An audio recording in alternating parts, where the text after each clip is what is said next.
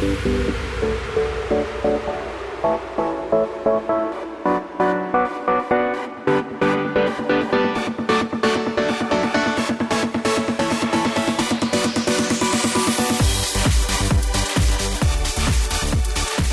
morning, everybody. Welcome to the Matt Townsend Show. I'm your host, Dr. Matt Townsend, your coach, your guide on the side. Welcome to the program. 3 hours of the latest news and some insight, some tips into how to create a healthier life, to live longer, love stronger, maybe today even how to connect with people better. Do you ever feel like you know a lot of people, but you just, you don't, it doesn't take you anywhere. You don't know how to have a relationship that actually, with a coworker. Do you know how to leverage the relationship so you can meet more people, maybe have more business opportunities? We'll be talking about that this hour, plus just a lot of fun stuff. Mike Pond is on the keyboard, on the drums, Terry South. Ben, of course, is on the electric flute. That's the band. Michael, how you doing today, brother? Pretty good. A little tired. We're in here early. Yeah. This is, it's Wednesday, May 6th. So it's, it seems early. Wednesday's early day. Monday, I always have a lot of energy. Tuesday, I feel like I had a carb overload. Like too many carbs. Wednesday, actually last night I slept 3 hours. So I'm tired today. What time do you think James is getting up? James? 12? Noon? Yeah. He sleeps all day. Has he called or anything? I mean, no, I've texted him, never responded. I'm a little worried. It's kind of rude. I know you, Mike. When you get married, you'll call in every day on the honeymoon. Every day. Well, we have our hour sessions, so. Yeah, that's right. But I wonder how he's doing. I'm afraid that the silence kills. Because, there's a lot that could go wrong with James. Well, silence does kill. I mean, he might die. Maybe he's dead. Hope not. He's not dead. She would have called. Kaylee would have called by now. Well, we wish him, happy honeymoon. If you're not going to call, whatever. I mean, I did raise you from a pup, but whatever. It's just what happens. Hey, what's the deal with everybody pulling when one highway patrolman drives the speed limit? Does that mean that 55 people need to drive the speed limit behind him? Yes, they're terrified of passing the person who can give you a ticket. I got caught behind a patrolman jam. I think we're calling them patrolman jams. It's a rolling roadblock. It's a rolling roadblock. It's one highway patrolman following the laws. But was he in the far right-hand lane? No, he was right in the middle. Okay, right in the middle. Yeah, well, sometimes they do that because they realize their power. Yeah, their influence. It's so bad when you're praying for a major accident. Because I'm going to be late to work if this guy doesn't have to go somewhere. This is when my thesis on dealing with life comes into play. Why? What? I enjoy individual people. Right? You enjoy singles. The vast individuals. Mass of humanity, I have a problem with. Yeah. The faceless crowd in front of me. Yeah, you don't like that. All the cars on the road, the people. Hey, one-on-one, you like everybody. But when we all get together, you feel hatred. You're all annoying. Well, at least you're honest about it. I am. It just bugs me, the crowd mentality. Yes. It's like there's a policeman pulled over on the side of the road. His lights are flashing. He's obviously out of his car and engaged with the driver in some conversation. Hit it. He's not going to be dealing with and everyone slows down. Yeah. No, you just fly by those guys. The fun ones are when you know that there's the rolling cop jam. Yes. And there's 30 cars behind the cop up there, and you just see some yahoo in the HOV lane just flying by. And you're like, this is going to be great. Yeah, he's going to go get him. And then, oh yeah, he breaks it, and then he falls into line. Or it makes me mad when it's a school district cop that's driving to work. Yeah, he's out of his jurisdiction. Yeah, He's not going to be pulling people over on the Is freeway. he even a real cop? Well, he's a cop. He's just not a cop for the freeway. Yeah. And so he's not going to be, stepping up to pull you over, and everyone still doesn't want to pass him. What happened to the days when the cops used to just supposedly go eat donuts all day? Right. Now they're all working. Stop it. Stop working. You're killing me. Anyway, any news going on? Anything interesting? Oh, yeah, there are some headlines. Okay, with that, we'll begin. The guy that crashed the plane. Yes, I was going to start with that. Hit with that. The co-pilot suspected of purposely crashing the Germanwings plane into the French Alps March 24th, killing everyone on board, practiced a controlled descent on a flight earlier that day, the German newspaper Bild reports. The incident lasted a few minutes during a flight from Dusseldorf to Barcelona, and the sources say there were no aeronautical justification for his action. Several altitude selections towards 100 feet were recorded during the descent on the flight that preceded the accident flight, while the co-pilot was alone in the cockpit. So again, in the first flight where he's practicing, the pilot left took it down control. to 100 feet. Then he had to, took it up to 45,000 feet. Then quickly right back down. So he's practicing. Yeah. But see, it's the same thing Pond does every time he's on this board. He has to practice how we're going to volumes pot up the are music, all over the pot down the music. Yeah. It's crazy. He practices it. Tell him to knock it off. But see, Pond's not practicing for a crash. No. So this guy actually... He's going to crash the show. And the experts are saying there's no other reason on earth to do that. No. Except what he's trying to figure out is what would the plane allow him to do? Because sometimes the plane would actually autocorrect him, so if he went down that far, it wouldn't let him go that far. There's some interesting conspiracy theories coming out. Because this is interesting, because who practices for a suicide mission? Right. This guy did. This guy did, apparently. Oh, that's weird. Okay. So that story developing. The White House says it's too soon to give ISIS the credit for the attack on that the caricature contest in Texas the other day. Too soon. But we will take credit as the government for having stopped it. They're still investigating. It's too early. In a broadcast Tuesday, ISIS said 2 soldiers were behind the attack and that more are forthcoming. And it goes on to, level more threats.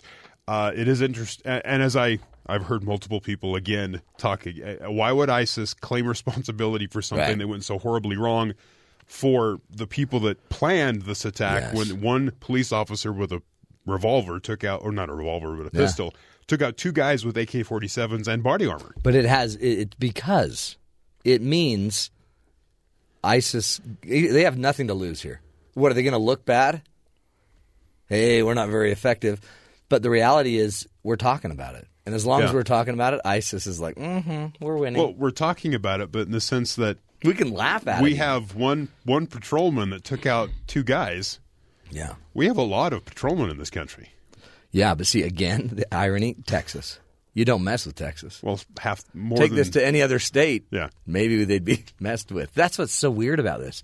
And still, right to say whatever you want. Stupid speech creates problems as well. So, and in Baltimore, recent polling has been done, and this nationwide, saying the majority of Americans support bringing charges against the police officers.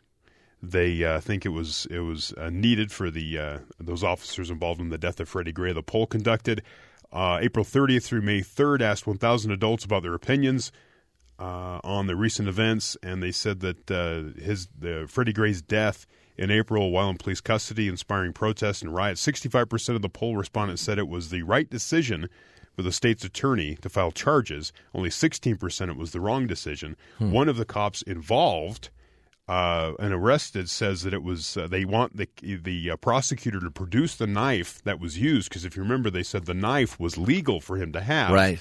This police officer saying that's not what you're saying is wrong. The knife he had was illegal. Oh, interesting. And you need to produce that. The arrest was good. Edward Nero is the name of the police officer, and he filed a motion on Monday with his lawyers claiming that the knife was legal, the arrest was good, and that they need to produce their evidence. And see, stop one of the vilifying dilemmas, though, is the case. So press charges all you want, but the case has to be – we still have to have the case. Yes. And are they going to convict? Because if they don't convict, that's a whole other mess. So pressing charges, if there isn't a case, it's all going to come out. Trayvon Martin kind of whole thing, this is going to be more of the same, except this is an incredibly strange death. This is Yes, it is. just, and they can't argue. The guy was in custody of the police and he's dead. I don't know. In the end, somebody has to understand what happened here. Crazy, tragic, isn't it? That's going to be interesting how we play this out. But again, we need to learn. We need to figure out what's going on in our inner cities and in some of these communities, because this is going to continue until we figure it out, right? Let's do this. We've got a great guest coming up. Judy Robinett is joining us in a few minutes. She's the author of the book, How to Be a Power Connector.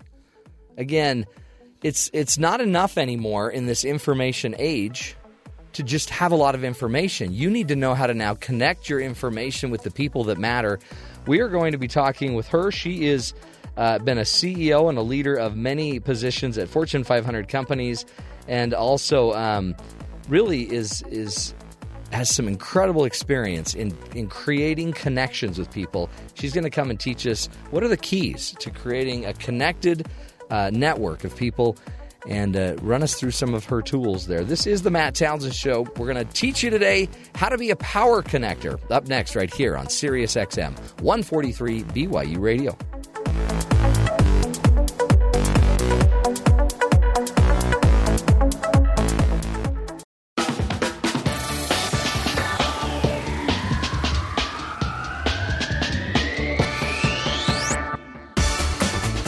Hey, welcome back, friends. Members of the Matt Townsend Network. I'm trying to create a network here because I want to be a power connector. One of my beliefs is we live in the information age, and it used to be that whoever had the information had the power. But I think the game has changed a little bit because now you can get so much information. My kids have so much information that it's no longer about having information that makes you, such a strong candidate or a strong person. What now might be the key in this information age is how connected you are. So I like talking about, being more connected and also creating better networks. We've done a couple of other shows on it, but I think today we got the queen of the crop. Is that the word? We got the best of the best. Judy Robinett is joining us, and she is the author of How to Be a Power Connector, the 550-150 rule. In her career, Judy has led both public and private companies as CEO, and she served in management positions at Fortune 500 companies. Her book, How to Be a Power Connector, was named the #1 business book in 2014 by Inc. magazine, and she's been profiled in Fast Company, Forbes, CBS, Huffington Post, and Bloomberg Business Week. Judy Robinett, welcome to the Matt Townsend Show. Thank you. Delighted to be here, Matt. It's great to have you, and I'm honored. I love the idea of your book because I'm a big believer that it really is kind of who you know and how well you know them that's going to determine success in life. Yes, and you're absolutely right. So, your comment about so much information, information's doubling every 6 months, right. And there's 7 billion people on the planet. And, old school network was kind of what you knew and who you knew, and that's dead. Now it's who knows you. That's true, though, huh? You're kind of your own brand now, right? Yeah. Is this isn't going anywhere because now that you have your LinkedIn profile and people have their own websites now and you're on all the social media, you've got to have a clue at how to brand yourself so that you're appealing to other people, not somebody that turns people away. Yes, and research shows that the two things that we look for very quickly when we are either introduced or meet a stranger or see someone online, number one is warmth. Number two is competence, and I add a third, which is generosity, because just because people can help you doesn't mean they will help you. So true. And so it is really important that you're careful who you have in your network. I used to say people with a good head, a good heart, and a good gut, and I finally boiled it down to, is this person an Oprah or a Martha Stewart? And they're both billionaires. They're really good at what they do. But if I had to have one I would trust with my back and my future, it's Oprah. Yeah, it's true. I mean, and because you feel more of kind of the generosity And because that is the issue for me to, for example, put my neck out on the line for someone else, especially somebody I don't know really well. It's going to take a lot of effort. It's going to take some of my cachet, some of my value that I'm going to share with you. And that's how do I convince somebody that I'm worth spending the cachet on? Well, so you're right, Matt, and it really is important. We call it reputation capital these days. Yeah. And so I tell people you're very careful about who you let in your network, and you want to be very careful how you use your capital. And, one of the biggest ones is introductions, introducing people. And you're careful with that because it can come back and really bite you in the rear end. And so, everything you do says who you are. So I make sure, when I tell people to be clear on their profile about who they are, be very authentic because that's who you will attract. And talk to us about the network. Who do we need to have in this? You call it a robust, deep, wide, robust network. Who needs to be involved in that? Do I need to have like a balanced approach to who I'm trying to get on my team? How do we go about this? So it's really important, and I learned this by accident. I lived in a small town in Idaho, Twin Falls, 40,000 people, and at the time I was on the hospital board of directors, and I wrote a column for the newspaper, and I had a neighbor who was a senator, and I found I was just perfectly positioned. I had access to the media, I had access to power, to influence. And so to me it is really important that your network is robust, and that means that people will spend the capital on you. They will do a favor. They get back to you and will keep their word. Deep means people with gravitas, power, influence, a level of competence. And then wide is both deep, or wide is both geographically wide and across different verticals. And that is important because the mistake people make is they have everybody in the network that's just like them. Mm-hmm. You're a professor, you go to those kind of conferences. And that's a disaster because at the point when you want a different job or you need to get funding for your company, you're kind of screwed. Yeah. Because your network isn't wide enough to access the resources you need. I've seen that. Like when I was kind of a middle sales rep kind of guy in a company, all of my friends my network seemed to just be a bunch of middle sales reps that we would all hang out with. But then I started realizing that, but I would network up. I'd meet other people in the company, other levels of the company, my clients and those executives, and I'd start spreading it a little wider and wider. How do I stay in touch with the network? So the reason my book is named 515-150 is there's Dunford's Law, which says groups fall apart at 150. Even Roman armies were just putting groups of 150 or less. And so, one of the fallacies about networking is you need quantity. And I'm telling you, gazillions of people on LinkedIn and Facebook are not going to have your back and have your future. Right. And you can really do it with just key 25 to 50 people. And so the secret is to just have some touch points. So if you meet somebody, you follow up with them within 24 hours. I curate really good information from McKinsey and different reports, and then I watch what may be interesting to them that I can add value.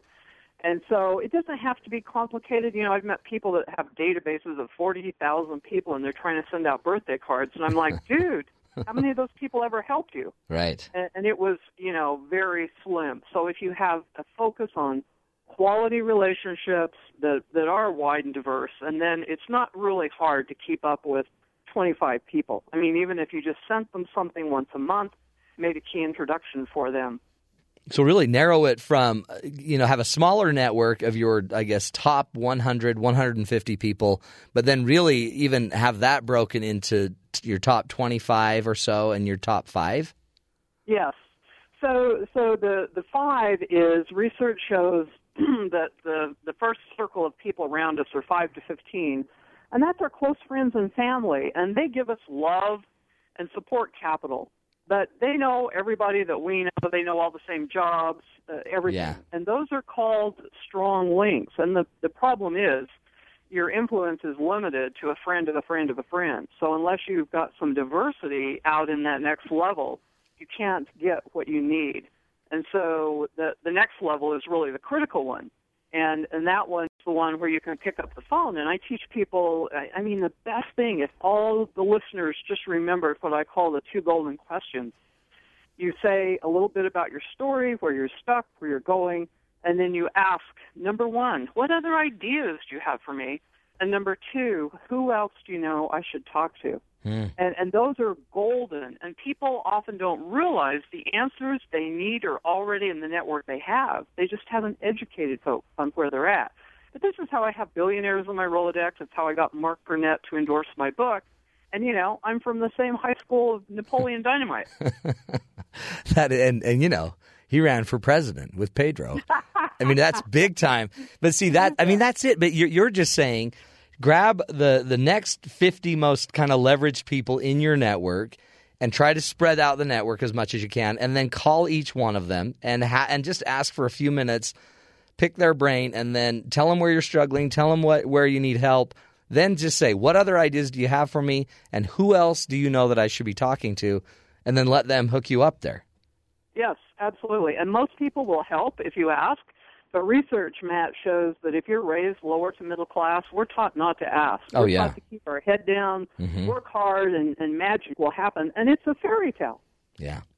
And it's interesting because, so if you're raised in, I guess, upper middle or upper class or whatever, upper economic status, you all of a sudden, you're not afraid to ask for anything sometimes. And I sit there and I think, why do I have this fear of asking? And yet it really is stunting, you know, growth and opportunity.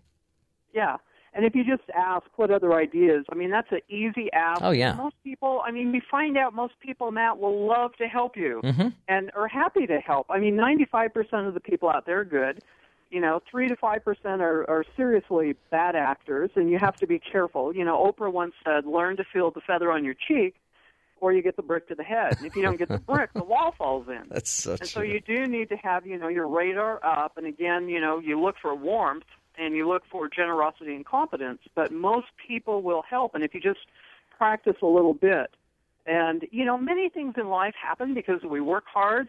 But honestly, if you think about it, the other thing that happens is luck. And you can position yourself with luck. Well, and you have luck with some people that are leveraged around you, and it turns into magic, right? I mean, a little luck with the right people. And I mean, I've seen it too. All of a sudden, you just have the right person right there, and they're like, hey, let me help you do this. Okay. We're talking with Judy Robinett, the author of the book, How to Be a Power Connector, the 5, 50, and 100 rule for turning your business networks into profits. We're going to take a break, come back, continue this discussion, find out some more of the tools we need to be a better connector with Judy Robinett. Up next, right here on The Matt Townsend Show.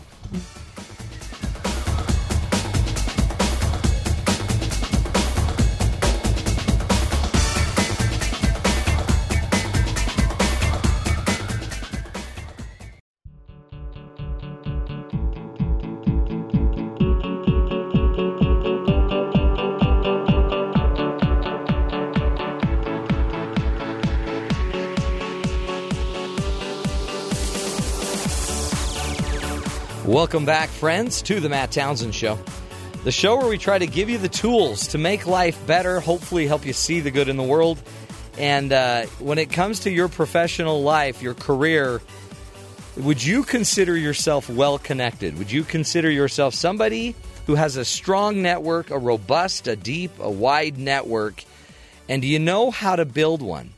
Do you know how to keep, leveraging these friendships? And not that you want to use your friendships to get you somewhere, but not that you don't, right? I mean, your friends want you to succeed as well. And so we're trying to learn how to be a power connector today. And who better to teach us than the author of the book? Judy Robinett is joining us. And she wrote the book, How to Be a Power Connector, the 5, 50, 100 rule for turning your business network into profits. She's been a CEO. She's worked in many Fortune 500 companies in the management level in both public and private companies.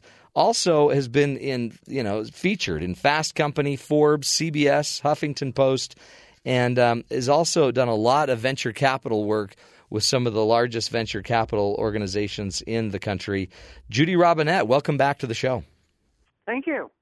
Love having you on here and teaching us what. No, the thing is, it's not enough. I mean, you got to be good at relationships, but you don't just need to be an extrovert, right? I mean, you can be kind of a pensive, thoughtful introvert and still build a network.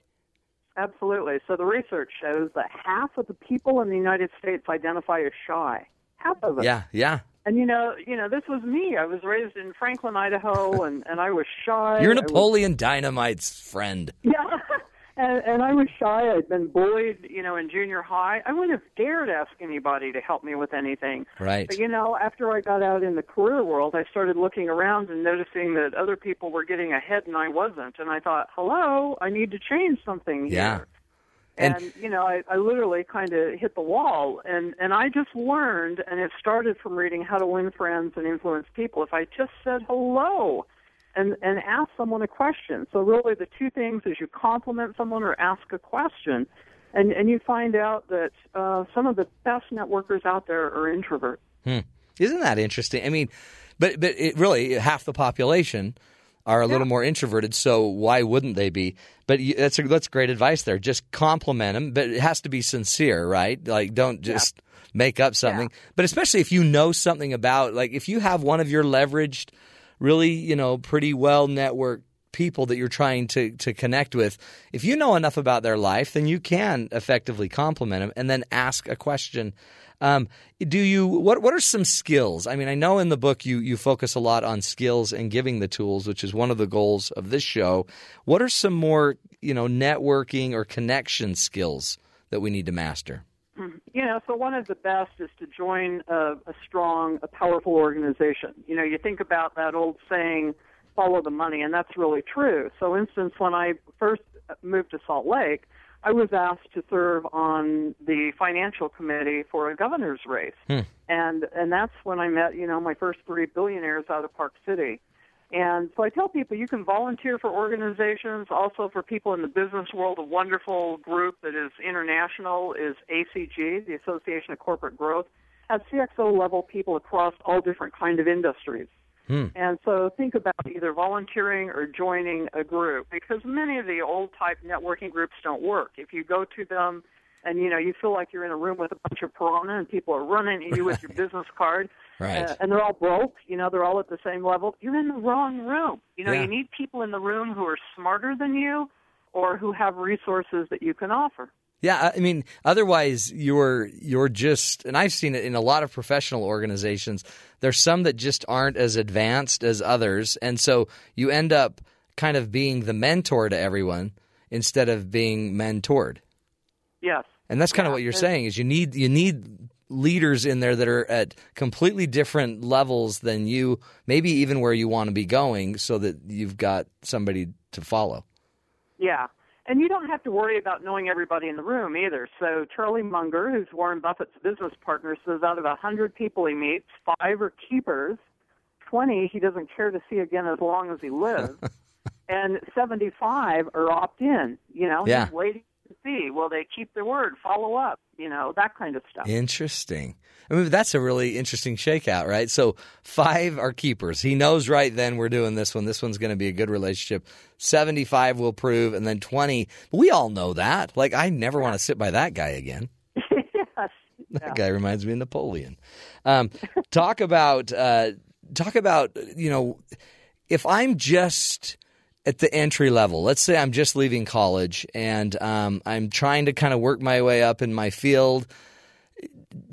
Am I asking for too much to really sit down with a billionaire? Are they going to take me serious, or do I just kind of need to wait my time a little bit and kind of get seasoned? It is good when you're younger to build a network for what you need now. So my core formula really is quality relationships plus strategy to your specific goal. So you really work at, who do you need to know and how can you get to them? So depending on your goal, it may not be appropriate if you're just getting out of college that you just, want to meet a billionaire. But think about it as related to what goal you want to attain. But yes, I can tell you that, I was startled the first time, I met a millionaire. Mm-hmm. And then I was startled the first time I met a billionaire. And it turns out, they're all just like everyone else. And they all have problems. And just like us, we all have solutions. So everybody's got problems. Everybody's got solutions. And if you can figure out a value proposition that literally is just helping, being of service to somebody else, of course they will talk to you. Yeah, that's so true. And that's really a good one to remember, is just create value. But even at the core, at the bottom, it's just being kind, saying hello. You think about how many times a day people compliment you or, smile. Mm-hmm. Not often. So just those little things really make a difference. I saw it. I worked for Franklin Covey, actually Covey Leadership Center back in the day, Stephen Covey's organization, and I just went in at the ground level as a marketer, and then eventually became a sales guy, and then eventually became a trainer, a facilitator for him. But my goal was always to get to know Stephen, and there wasn't a ton of people that got to be in Stephen's office and work on books, but in my lowly little way, I just networked my way in. But I also was willing to do a lot of stuff for free. Yeah. I would work longer than others. I would give up my lunches to teach classes at Franklin Covey, which got me more into the content side, which eventually got me more into the book writing side. But you kind of have to be really clear on what you want. Yes. You do have to know what it is that you want, and you're right. I mean, you did it just perfect. You added value. That's it. Because people recognize, especially people of value, recognize value. So they're attracted to it. And if you're around them enough, you'll have opportunities to talk. And, if you get back to people, you return calls, you do some work for free, you stand out above the crowd. Yeah. How do we avoid here, Judy? Again, we're talking with Judy Robinett, the author of the book, How to Be a Power Connector. How do we avoid, Judy, this idea that we're using people? Because one of the things I'm always worried about, and maybe it's high sensitivity, I don't know what it is, but I don't want people to think I only like them for what they're going to bring me. Yeah, well, really valuable connections are based on a personal connection first. Yeah. So we all know this. You walk in a room and somebody comes up to you with this stupid robotic elevator speech. Yep. Hi, I'm Joe Smith, and I work with this VC, and I'm looking for these clients, and you just kind of want to, There's the 20 you never want to meet again. Yeah, and so, you focus on a personal relationship first, and the point is that you want like-minded with the same values, that they know that if you help them, you're going to help them, they're going to help you. And so that's kind of the generosity piece of it. And, most people will help. And my whole point is we're doing this for the good of each other and for the good of the world. I mean, there's no lack of resources on the planet. There's 7 billion people, 369 trillion of global private wealth, countless opportunities, information doubling every 6 months. But everything is attached to a human being. Nothing happens without a person. Right. They write the checks. They have the job offers. And so, I think it is the way the Lord actually has us work, and it's about economics. Because we're meeting needs through the marketplace, and it makes the world a better place, and it makes us better. It's really a neat way to think about it, that nothing's going to happen except through relationships.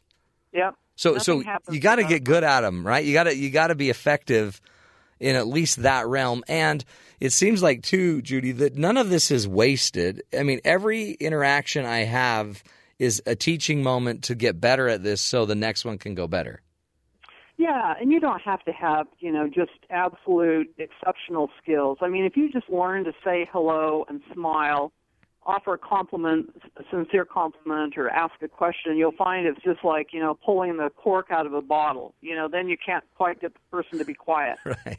And so just a little bit of practice teaches you that you can be good at it, that you can be helpful, and that people will help you. And then it is very much like magic. And then you go, oh, my gosh, it's like you've been opened into a world that's very different. And you do need to get out of your comfort zone. And one thing I say to people is you make sure that you rethink your assumptions and your beliefs, because most of us have been taught strangers are dangerous. Mm-hmm.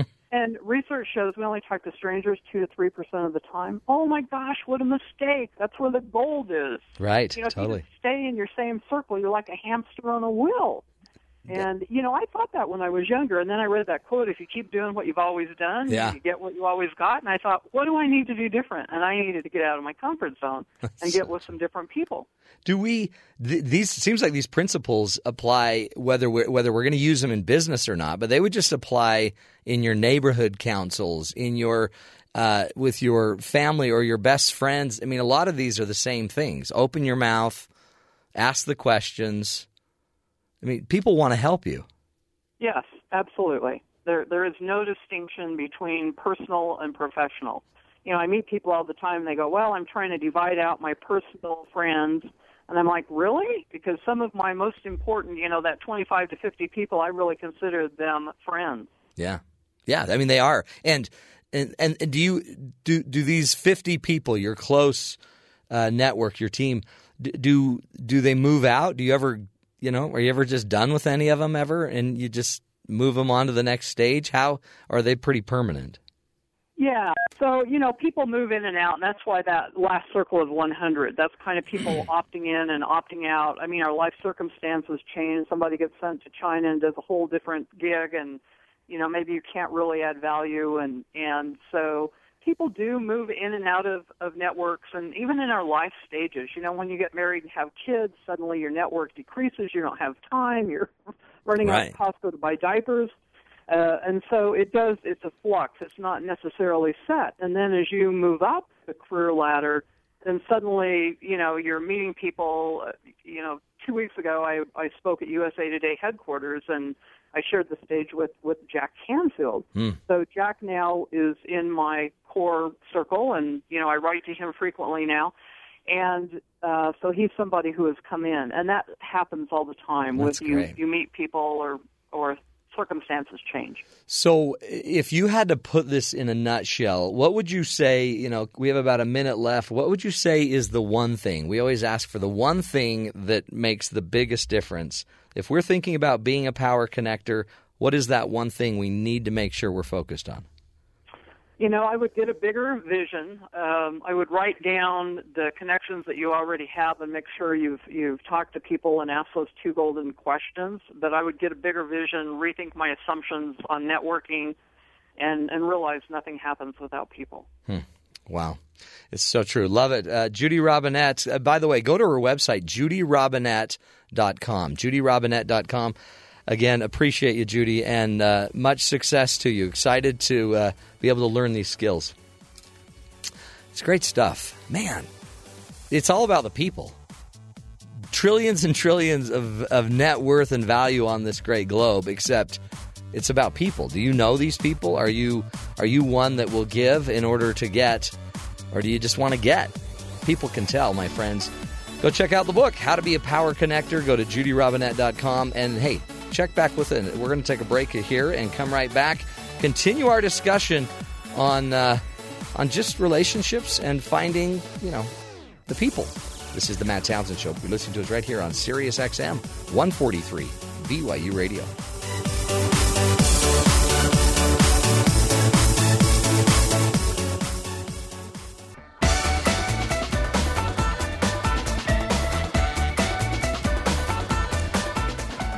Welcome back, everybody. Just about died. Welcome back to the Matt Townsend Show. That's dangerous. We need to get OSHA in here. You had a 90-foot headphone cord wrapped around the wheels It's no on your big chair. deal, but I was choking on my headset as it was tied around my chair.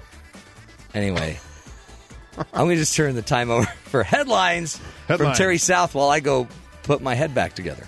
That was awesome. So in the past, we've had guests on talking about drones. We've talked about the FAA and their new regulations when it comes to drones. Drones are becoming a thing. Amazon has been approved to make some further research and development into making deliveries by drone. Google and it was Facebook, I think it was, are trying to use drones for different reasons. They're finding the FAA is more agreeable. Wow. And loosening some of these regulations that they initially put forth, because I think what the FAA was scared of is it's kind of the Wild West. Yeah. Let's drag it back to a point of where it's really restricted. Then we'll figure out what we can loosen and where we can. Can you make imagine some changes. the news headlines in 15 years with all these drones? Oh yeah, drone crashes on the front porch of the Townsend home. I mean, all of a sudden, drones are going to be flying everywhere. So new this morning, the FAA has approved the first drones that weigh more than 55 pounds. That was one of the original regulations, was that commercial drones needed to be 55 or under. Yes, you don't want a heavy drone. Now they're saying they can be over 55 pounds for crop dusting. Okay. It says the drones are capable of spraying crops with more precision than traditional tractor, which reduces cost, potential pesticide exposure to workers who might have otherwise sprayed the crops. Models weigh more than 100 pounds, can carry a load of fertilizer and pesticides that weigh up to 61 pounds. The drones must stay 500 feet away from bystanders. Man, video gamers, unite. It's crazy. This is your career path right They showed here. a picture of this drone, and they use them in Japan. Apparently, they've been using them for 2 decades. They've been doing it for quite a while. And they're huge. It's like a small car. That's just flying over. It's a helicopter. It's a small car, but it needs to be rather robust, a platform to hold these tanks full of pesticides. Man. And then it's just like you've seen with the airplanes that'll fly around and crop dusters. They've got to be a little intimidated. Yeah. There's an industry that will be going away because a automated machine, not automated, but a radio controlled alternative is available. Once the crop duster goes, then the biplane wing walker will also be next. There you go. No more stunt shows, I guess. Also, an Associated Press survey conducted after the Obama administration admitted that a U.S. drone strike on an Al-Qaeda compound killed an American and Italian hostage, if you remember that story from a couple weeks ago. They found the majority of Americans still support the controversial practice. Of those polled, 6 in 10 back the missile strikes, and the numbers held across parties. 60% of Democrats, 72% of Republicans say they support using drones. Independent voters showed the lowest amount of support, with only 42% saying they agreed with using drones for this end. Only 13% opposed drone use. 75% even approved the use of drones to kill a U.S. citizen who has joined a foreign terrorist organization. I mean, that's interesting. People are going to die. Drones. I mean, that's what everyone was so afraid of, right? The drone that just seek and destroy, go out, start killing people. What are all the laws? What are all the rules behind it? This is going to become the talk of the next 15 years, isn't it? Drone, drone, drone. But it's the alternative to sending live bodies in to do these things. Wait till they're monitoring the highway by drone. They may already be. Because if you drive from like Las Vegas, they do the aerial. Yeah. So they already have airplanes. Why don't they just replace that with a drone? Yeah, really. Then they can they don't even have to fly over the freeway. They can just fly alongside the freeway. Yeah. So it's safe to crash that 55-pound drone. In other news, inmates at the Lee Correctional Institute in Bishopville, South Carolina, are getting contraband smuggled into prison by drone delivery. Is this like Drone Fest news right now? Yeah, there's a lot. I had this cluster. You just got back from your drone meeting, so I'm like, my drone meeting. We'll share this. Security cameras picked up red lights late one night, and a guard went out to investigate. She saw a man running away into the forest, but it wasn't clear until later that a package of tobacco, a cell phone, and marijuana was found in the power lines with a drone that crashed nearby. Oh, wow. Law enforcement officials have no idea how many successful drop-offs have happened, and they are very hard to stop with no way to jam. This is the Radio technology. Shack drone, right? This could just be toy. Any little toy that has some release mechanism, and you could even go just crash it. Well, I guess then they'd know you're doing it. But they did. They did crash that one. But I mean, you could intentionally just fly in drugs or cell phones or pictures or whatever. Yeah, you drive in any contraband whatsoever into there. Maybe a weapon of some kind. That's the real concern. Oh yeah, you could fly someone out. No. Yeah, you fly in the 55-pounder, hover. You can't during back when they're all out. Hey, I've seen the shows when they're all out on the yard. Yeah, they're in the yard. Everyone gets yard time. You just tell in code. You write to your wife and say, send the drone at 1:05. Right. I'll be the guy in the orange jumpsuit. And when the drone drops in, you run and grab the drone and fly out. Gone. Put that in a movie. They did. It's Superman, Lex Luthor, if you remember that movie. Yeah. Oh, they already Flew- did that? Yeah, with a helicopter, but not a drone. Darn it. Drone would have to be pretty big. Another story out today, the first autonomous truck can now legally operate on the highways of Nevada, Autonomous. meaning self-driving. Oh, boy. Governor Brian Sandoval has officially granted the Freightliner Inspiration truck a license for road use in the state, making it the first of its kind to navigate public roads in the U.S. So a semi-truck, Yeah. delivery truck, big, huge 16-wheeler, automated. Okay. We've gone too far. Because now every truck driver that's listening to this show, you all know it's more than driving truck. Right. Now, they go on. It says the highway pilot system, as it's called, is loaded with cameras, radar, other sensors, and computer hardware that make the autonomous vehicles safer. However, it's not completely self-driving. It still needs a human driver behind the wheel. According to the Big Rigs official website, the truck's sensors and computers are responsible for maintaining legal speed, staying in the selected lane, keeping a safe braking distance from other vehicles, slowing or stopping the vehicle based on traffic and road conditions. That frees up the driver to do other tasks like doing the inventory, route planning, and scheduling. Certain conditions require the transfer control back to the driver, though specifically exiting the highway, driving on local roads, and docking to drop off deliveries. Okay. So you need to have the You human still need there. a driver. In 2012 in the U.S., 330,000 large trucks were involved in crashes that killed nearly 4,000 people, most of them in passenger cars. 90% of those were driver error. So if we can eliminate that... Well, sure.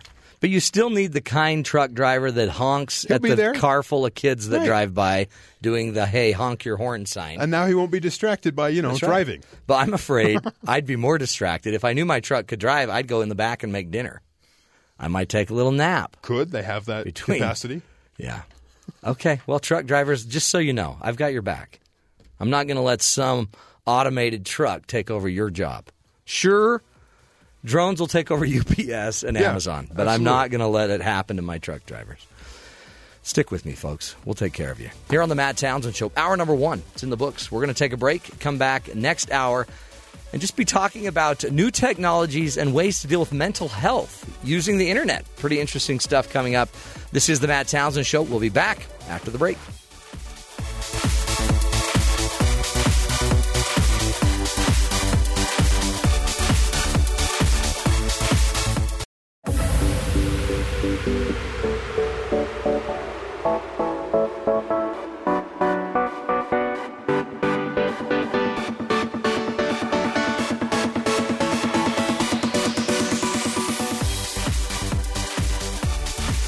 Good morning, everybody. Welcome to the Matt Townsend Show. I'm your host, Dr. Matt Townsend, your coach, your guide on the side. This is the show where we give you the tools to make your great life.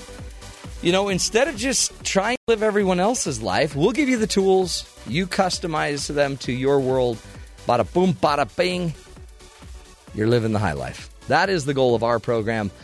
Every day. Today, by the way, we're going to get into a really interesting idea. If you've ever been depressed, maybe a little down, but you don't want to go see a therapist, would you believe that you could just get online and go to a website and get some help and interact on the website in a very informative way? You get friends, you get a network of people that will help, walk through certain issues. What if you just had certain questions? You didn't know how to answer these ideas. What if you could go to a website to get that help instead of going to a therapist? What would happen then? Well, we'll be talking about that. It's called the Big White Wall, and we'll be talking about that with Dr. Jen Hyatt a little bit later. But first, let's get to the headlines. We were talking about drones. Yes. And Don just ran in with an interesting insight. So they're doing drones for crop dusting. They're doing drones eventually to deliver packages to your house. They're using drones to get contraband into prisons. Yes, this is all true.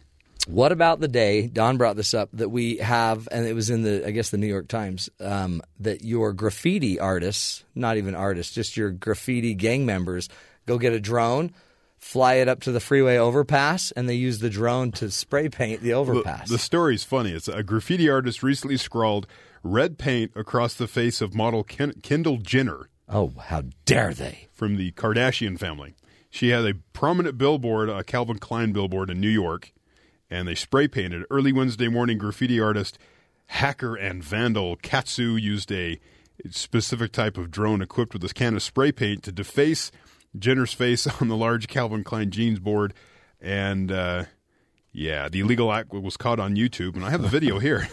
Can you see it? Yeah. Is it just one of those little remote control ones? Just a cheap little... They have it actually... It's not one of our 55-pound drones. No. This is a smaller one. Is it armed? Is it weaponized with a spray can? That doesn't really show you By the size, way, everybody but, can get one of those. Yeah, they're available. It comes with a 4K camera attached to it, so you can video what you're doing. And so now, this is interesting, because Kids R Us... Is that what it's called? No, Toys R Us. Yes. Kids R Us. I don't know what that is. That's It's like a child. Well, there's baby. Never mind. Go anyway, on. Toys R Us is now they're aiding and abetting criminal behavior because they're selling drones. They're not. It's not criminal behavior. It's the person choosing to use that for that purpose. Sure, that's what we're saying. So who's responsible? Who's responsible for the end result of the product? Just if Toys R Us sells spray paint, cans of spray paint, and drones, shame on you. What about silly string and drones? Oh, no, that would be fun. Okay. Imagine the video you could get of your enemies on the football field, or of your competitors. You could fly your drones. Your opponent enemies? That's a little. No, harsh. they're enemies because when you're in war. But imagine you fly your drone into the enemy camp and you watch their practices and you steal their plays. They're not quite silent running. And you land here. you hover right over the coach's shoulder and you see his playbook and you snap pictures. Okay. Yeah. But you'd be taking video and you could see it on your iPad. Mike, write all of these ideas down. I want them written down because this is going to be a movie. Okay, I'll write it down. I'm going to call it Drone Wars. Drones are us. Drones That's what are I'm calling us. it. Wow. Drones are us. Okay.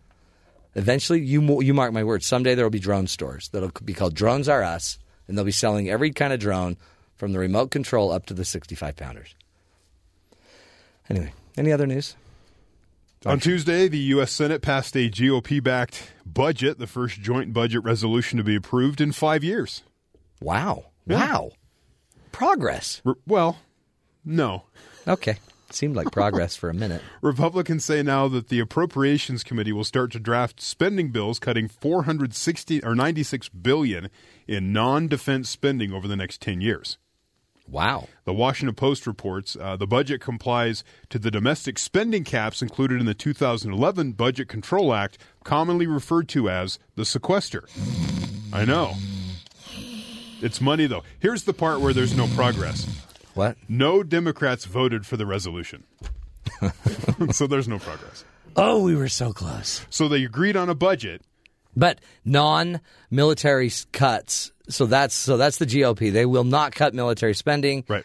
But they'll cut everything else. What are the other big major projects out there that you could cut? Yeah, healthcare, education, Obamacare. Yeah. Oh, we don't call it health. We don't call it Obamacare. The Affordable Spending Act. Yeah. Or healthcare. So they passed a budget with no shot because no Democrats were on board.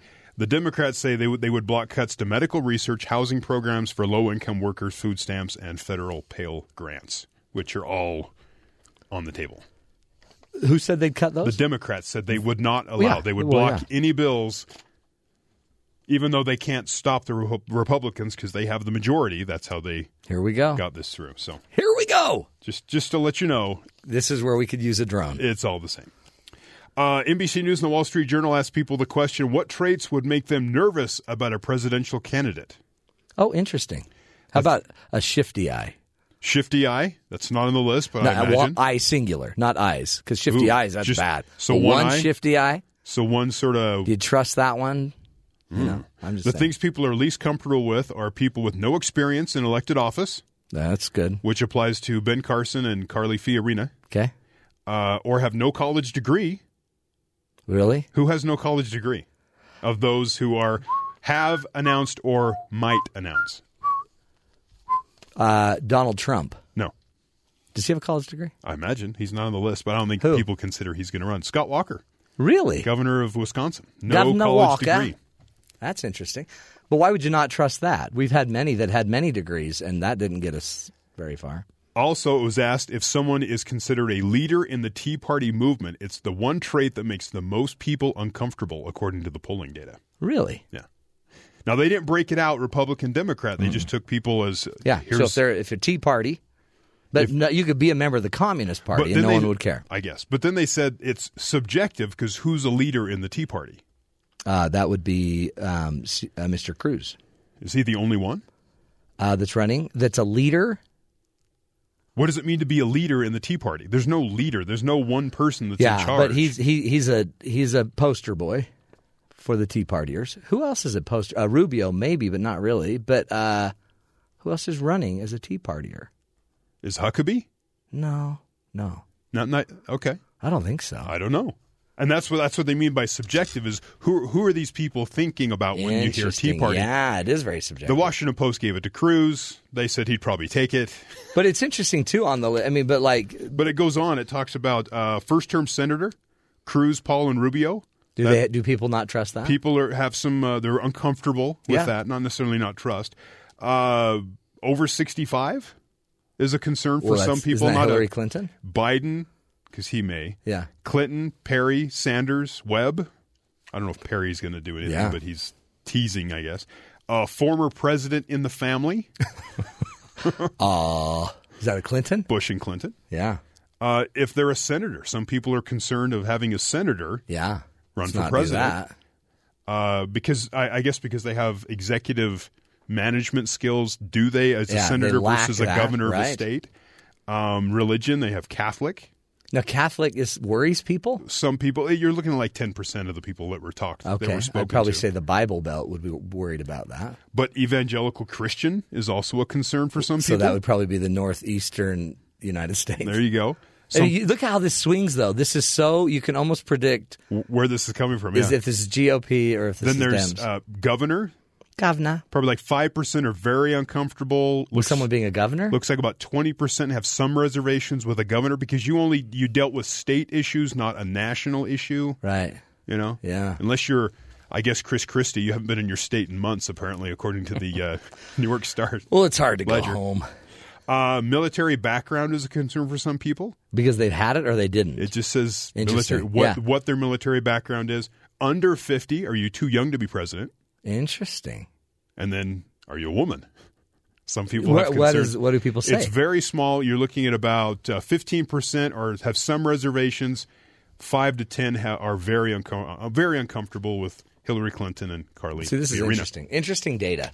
So that's an interesting poll, whereas the other ones are like, who's the front runner? Well, but again, it's still so polarized, and we talked about this on the show. That it's just really we just are in our camps. You either you love your camp, you're so partisan, you love GOP or Democrat more than maybe you love everything else. A lot of these things don't matter. No, but every one of these we can find an anomaly that worked. Right? Yes. We can find somebody that killed it one way or another.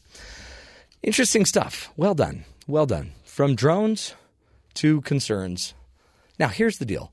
Have you ever been down, depressed, had some anxiety issues or questions about attention deficit disorder, some mental health kind of issue, and you didn't want to go in and get therapy? You didn't want to go sit down across from somebody. What if I told you that there's a website where you can now go and they're having a lot of success in helping you treat your mental health issues? We're going to be talking about it. Dr. Jen Hyatt will be joining us, I believe, from London, and she's going to be talking about the Big White Wall. That's the website we'll be talking about, using social media as a tool for mental health support. That's our topic up next right here on The Matt Townsend Show.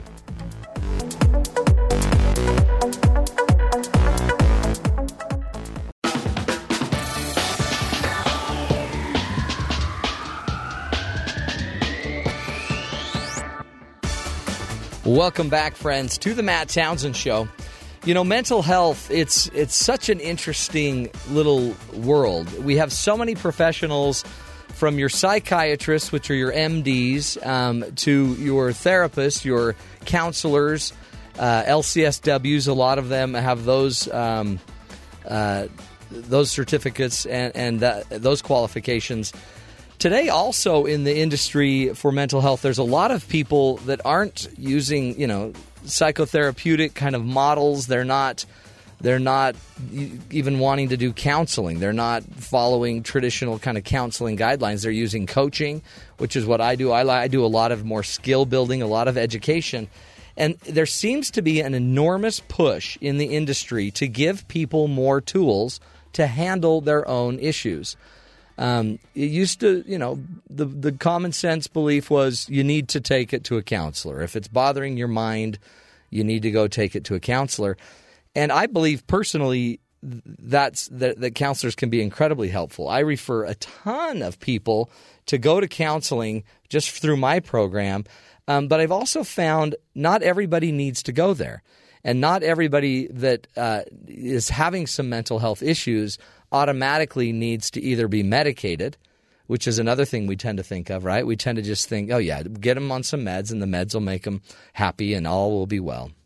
Problem is, though, and we're seeing it on the show. We've even had some wonderful guests on recently talking about the fact that a lot of us just are misinformed about what some of our mental health issues are. For example, we did a show a few weeks ago. You ought to go look it up on podcast if you didn't listen to it or hear it, about the fact that depression, by definition and by very strict kind of definition, we don't know what causes depression. The professional world doesn't know what causes depression. And pretty much every psychiatrist that you talk to would tell you that. There is no known cause of it. They know that there's some things that might impact it, but one of the things that most of us fall back on is just kind of what we hear in the news, what we hear in the media, common sense ideas like, well, depression is it's a chemical issue. Your body just lacks the serotonin that you need to create the balance that you need to have. Interestingly, these experts that came on basically debunked that and said, we don't know. We know in some cases you might lack chemistry. In other cases, it is situational. In other cases, it's actually just thinking. It's how you think.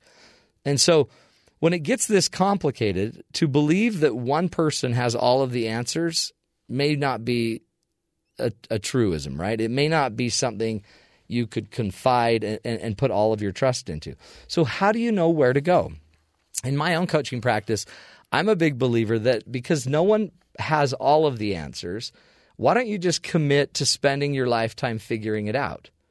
If you know that you suffer depression, and again, I can't tell you how many times I have people come in and see me, and they know they have depression. They feel depressed. They've talked about it for years. They've known they're depressed. And then I'll usually say, so are you having it treated? And they're like, well, no. Are you getting some therapy? No. Have you thought of ever having some meds, taking some meds to see if that works? I've thought about it, but they're not getting anything done. They're not doing anything. And every one of those reasons they're not doing it, there's barriers, right? They have to cross the barrier in order to go and start fixing the problem. So, at some point, I can't help you. If you're not going to do what we say, if you're not going to go get the help, if you're not going to go talk to the therapist, if you're not going to work cognitively to figure out ways to change your thinking, if you're not going to go have your chemistry evaluated, what are we supposed to do? And so I want you to be thinking about you and your mental health. One of the big things I teach in my workshops and classes, I just taught one last night that taught this very idea. Basically, there was a great quote by a guy named Noah Ben Shea who said, our lives are like a vessel, and a vessel has two purposes. One is for holding. So vessels need to hold stuff, water, fluid, whatever. But the other purpose of a vessel is to pour. So in order to be healthy, we have to not only hold and be able to hold, mental health and be strong, we also need to be able to pour. So think about you and your mental health.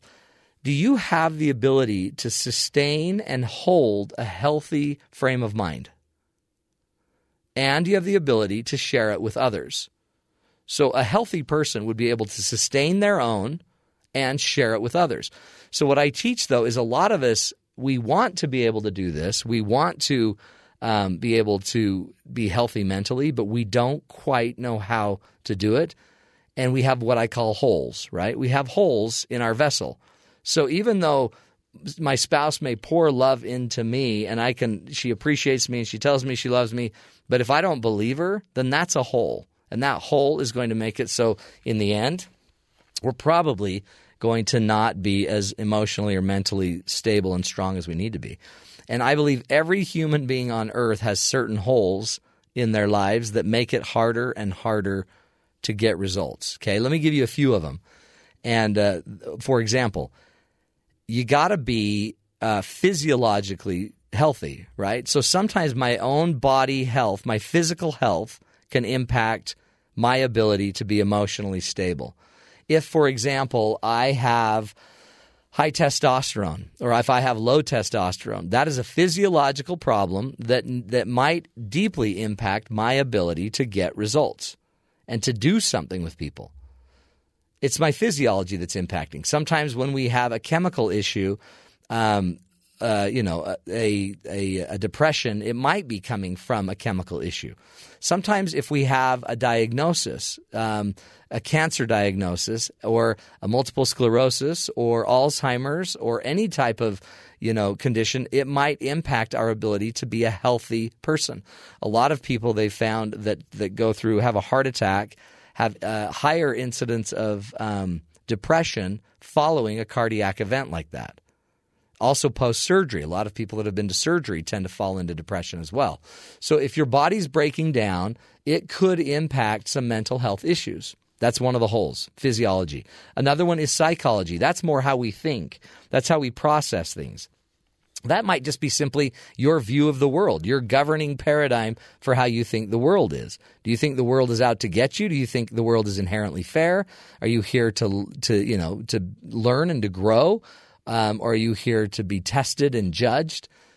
That can easily impact your psyche. If you were abused as a child, your psychological health may be impacted, and you might have some holes that need to be dealt with. Another hole would be addictions.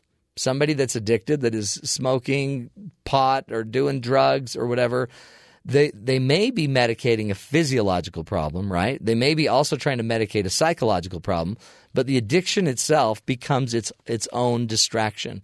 So there's 3 holes right there that start to take on some seriously problematic positions.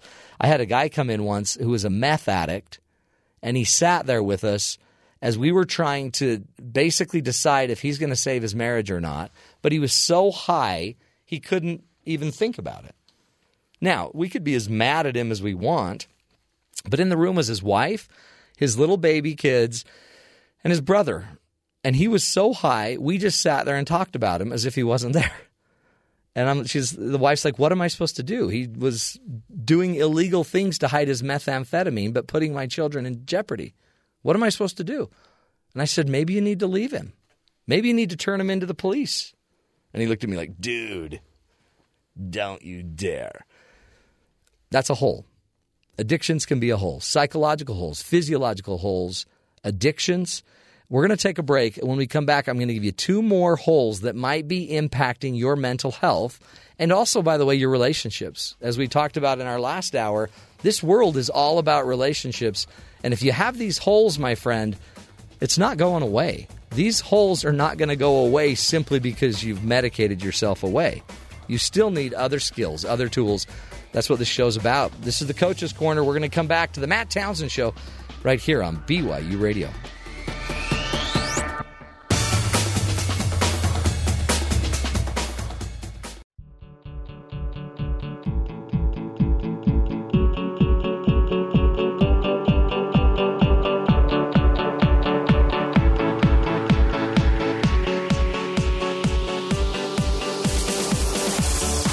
Welcome back, friends, to the Matt Townsend Show. We're talking about your mental health and where you go to get the help you need.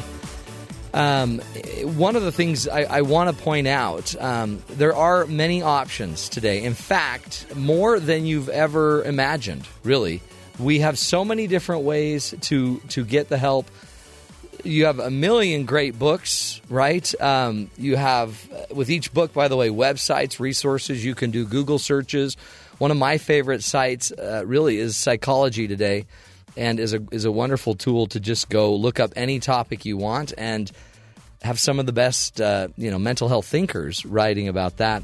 We were also talking about holes. Every one of us has issues. We have stuff we bring to our lives, and we have to sort these holes out. For example, we talked about physiological problems that impact our mental health. We have psychological problems that impact our mental health, how we were raised, where we were born, self-esteem issues, past abuse.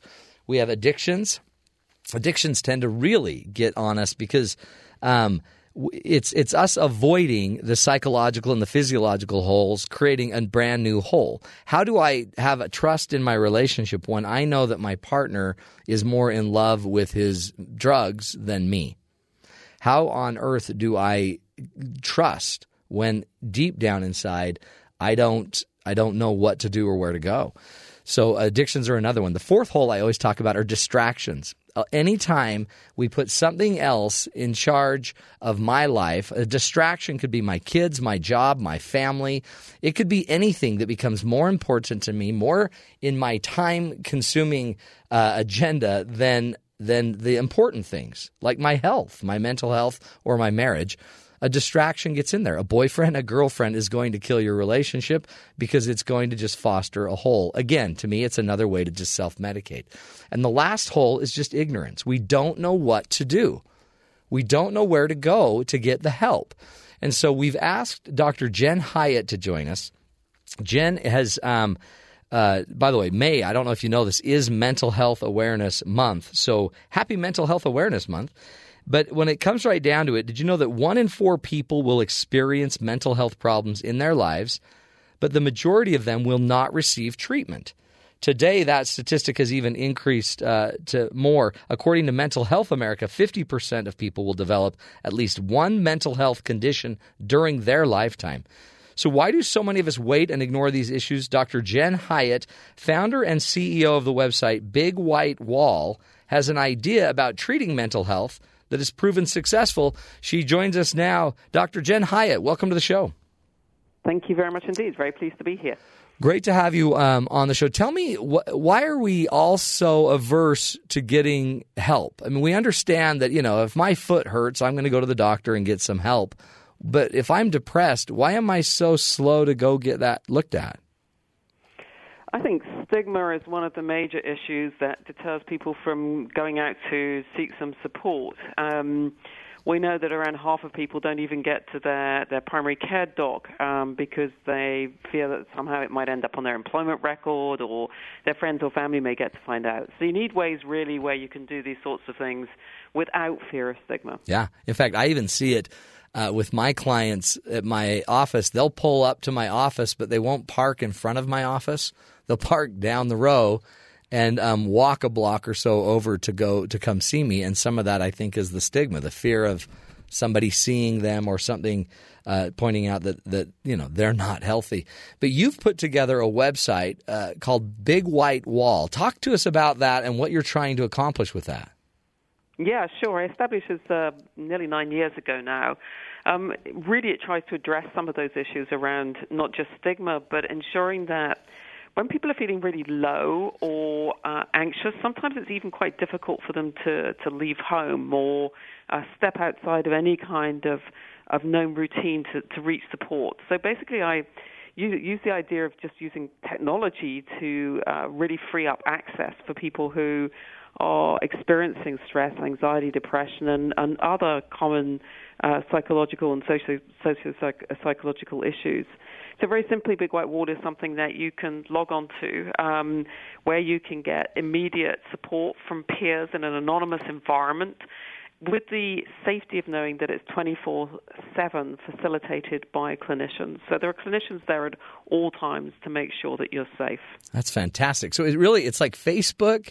Is it kind of like Facebook where you can post your issues, your questions, you can get into some chat groups, but then you have clinical professionals watching over? Yeah, Yeah, I'm not sure that I think Facebook has the greatest history in terms of privacy. No, right, they don't. I may not draw that parallel, but it certainly has that freedom of accessibility. But it's a private network, really.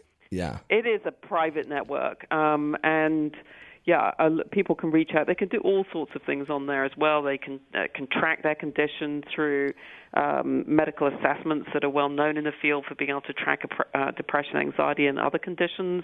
They can do art therapy. They can take courses for learning to manage anxiety and depression and so on. And it does have social networking elements, so you can form anonymized friendship groups, which are hugely helpful if you're going through a bad time, just to know that others are there for you. Well, and I love the idea, too, that you have professionals kind of looking in and guiding maybe the conversation, guiding suggestions. Absolutely. They're professionals that staffed 24/7 by real people. Yeah. None of those bots that you get on the That's internet. Right. And these people are there to ensure that you engage well and that you engage safely, and to ensure that you can use that space in a very open way, that you don't feel you have to hide issues or say things in a very guarded way or using language that doesn't really express what you feel. So they're there to help you really tell your story and find a way through your troubles. Wow. And this has been up for 9 years, you say? Yeah, I started it in 2007. It was based in the UK to begin with, but we began in the US a couple of years ago now, although the service only went live towards the end of last year in the US. But already we're beginning to build a really vibrant community of people who are both seeking and offering support, actually. Are there some that go on just to be supportive? I think that people will often go on with some kind of trigger of their own that, maybe I just heard you talking about relationship issues, for example. That's quite a frequent trigger. But when they're there, the community is such that often people commute into giving as much as they offer as they receive from others. So there is a real mutuality to it, a real sense of community. Well, and this finally gives you something that you can do, and it just seems like the mere fact that you're processing your emotion, you're talking about it, just even that seems like it would have some cathartic benefit, even if it wasn't, even if you weren't actually going to sit down in front of a professional. Absolutely. I think that's a really good point, Matt. When I first set Big White Wall up, I actually had a lot of conversations with Dr. Jamie Pennebaker, who was the chair of psychology in Austin, Texas. He did about a quarter of a century's worth of work on the evidence associated with people who just tell their story and are able to express what they feel, and how that literally can improve people's longevity, feelings about themselves, size of social network, and so on. So this is based on those kinds of principles that we don't talk enough, we don't express enough, those things that keep us awake at night and anxious and fearful, and constrain our lives in so many ways.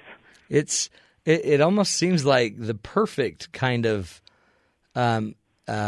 tool where you can aggregate a bunch of people with like-minded issues, thinking, concerns, with some oversight, and yet at the same time, it also seems like that it might. What would be the word? Do you ever see that the conversation degenerates, or is that the job of the stewards to try to keep turning the conversation healthier? Oh, great point. On Big White Wall, the wall guides, as we call them, the stewards, as you just termed them, are there to ensure that there is no trolling, there is no grooming of others, there is no putting down of others.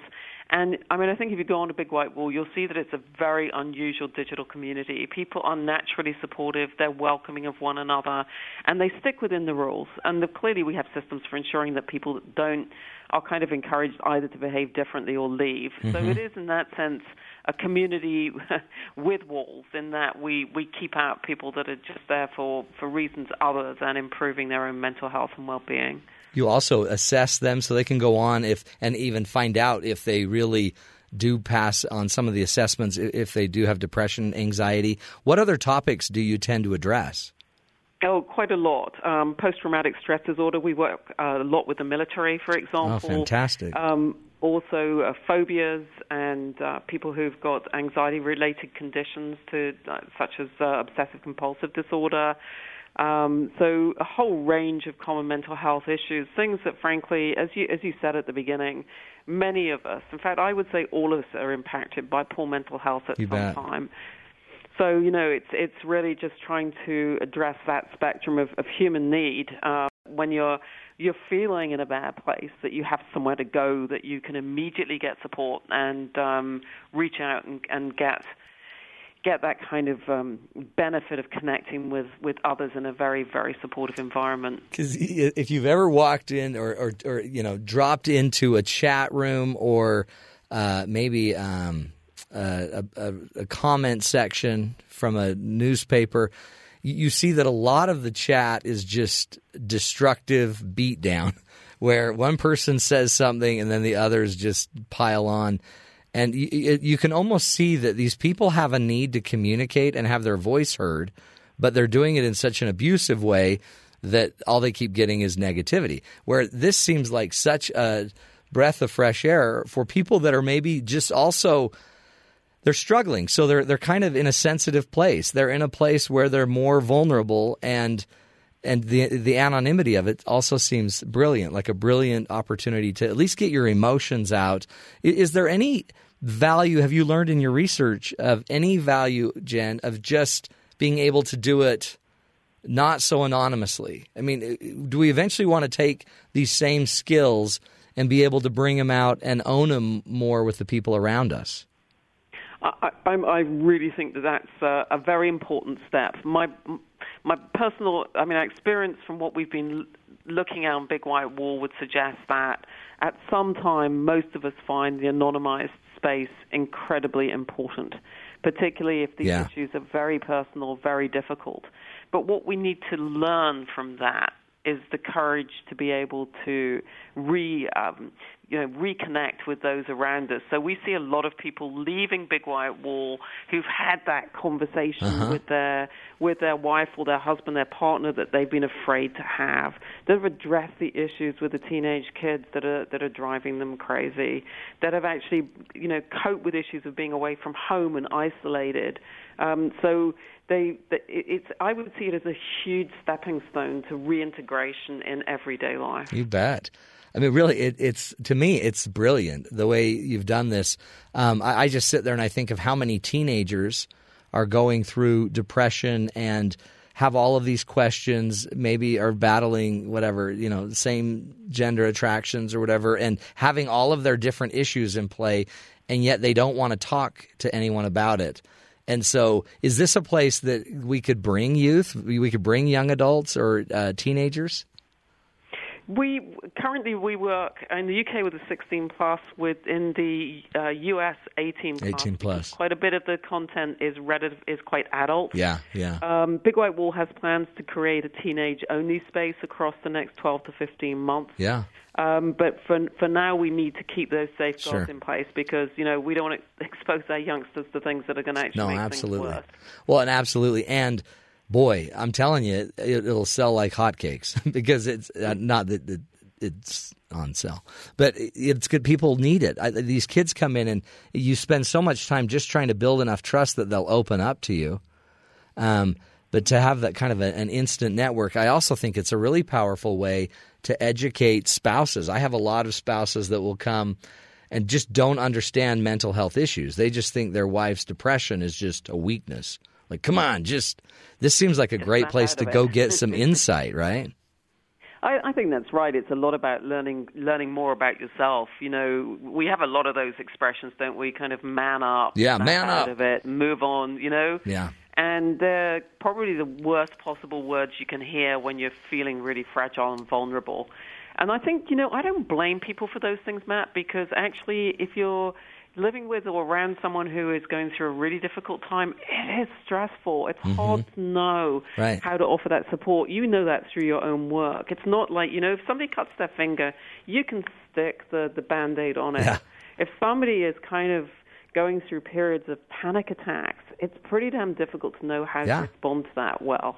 So, I think it's tough on people generally when a friend or a family member is experiencing poor mental health. It's not because it makes us fearful in a strange way, and I think that spaces like Big White Wall are helping people remove some of that fear and becoming a bit more self-aware that there are really good reasons why we feel these things. We shouldn't be pushing them away. There are reasons why we get anxious. There are reasons why we get low. And places like Big White Wall enable you to explore more some of the reasons for that. I love that. And then let's just go start learning. And we can slowly figure this out. We have, if we have the time and the resources, we can figure it out. If people want to learn more about Big White Wall, I guess they go to the website, bigwhitewall.us. Is that where we go? That's where you go, yeah, indeed. Currently, it's not available other than for those who have got paid contracts like health plans and so on in the U.S. But if anybody's got real interest in joining up and having a look around, if you just drop a mail to the team at bigwhitewall.us, this is an exclusive for you and your program. Oh, that's great. We'll give you a free entry to the community to have a look around. So if anybody out there really feels they might find this helpful, then drop a mail to the team at bigwhitewall.us and we'll send you out a free code for the listeners to Matt. Yeah, that's it. That's exactly. Okay, so bigwhitewall.us, and is it just mailed at bigwhitewall.us? I think it's the team at bigwhitewall.us. Team but the way bigwhitewall.us. But if you go to bigwhitewall.us, you'll see all the contact details there. Perfect. Well, we so appreciate you. Really, Dr. Jen Hyatt, I think it's fantastic work. Keep it up, because I know a lot of people that are begging for such a tool. And let's get ahead of this and educate more and give people an outlet, that cathartic outlet to let their feelings out. Jen Hyatt, go to the website again, bigwhitewall.us. And again, you can also, if you put team at bigwhitewall.us, you can send an email and be able to basically, ask for free access to their site there, Big White Wall. I love it. I love it. We're innovating and giving you even another choice, another opportunity to improve your mental health. That's the goal of the show, right? Giving you the tools right here on BYU Radio.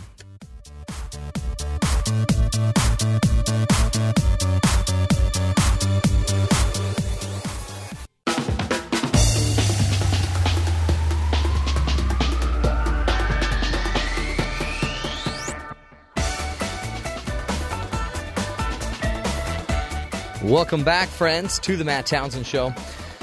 Again, the Big White Wall, that's one resource for you.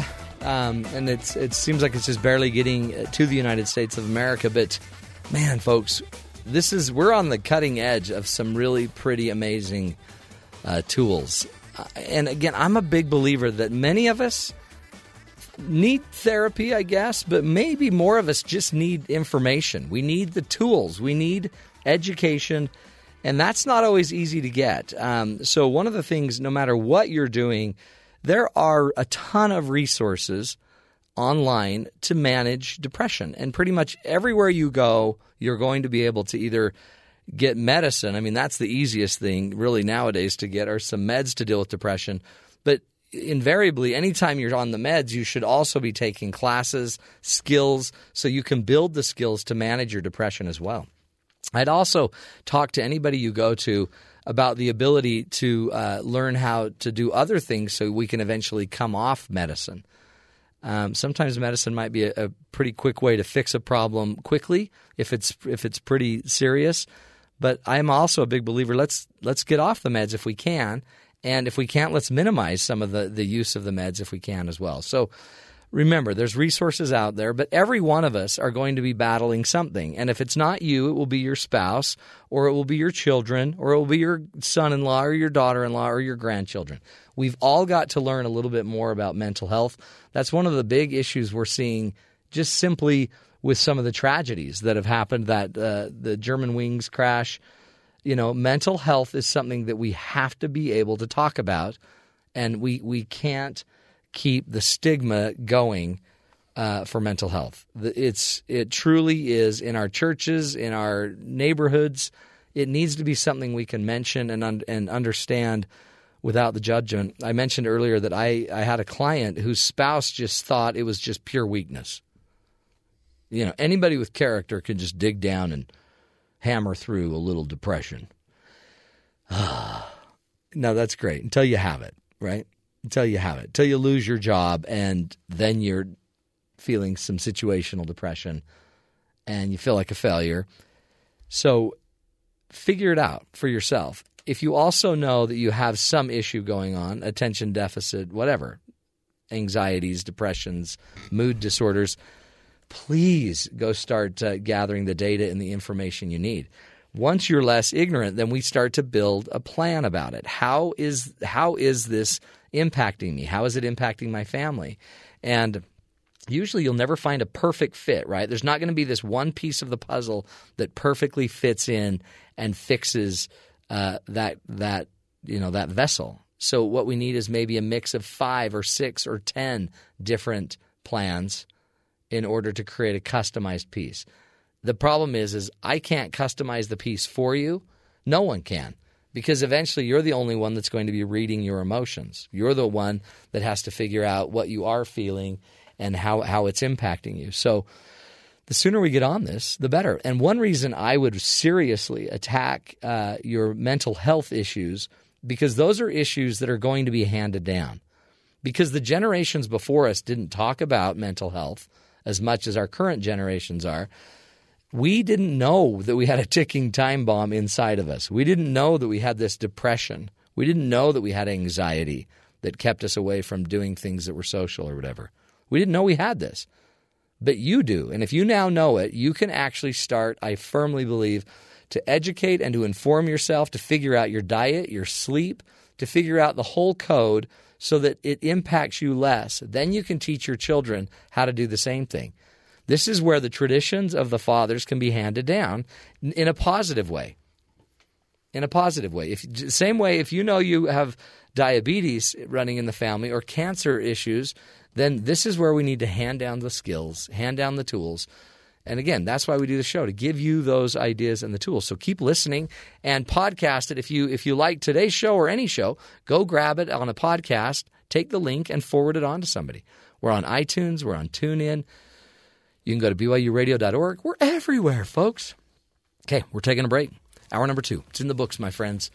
Again, trying to give you a leg up, hopefully helping you see the good in the world. This is the Matt Townsend Show. You're listening to us right here on Sirius XM 143 BYU Radio.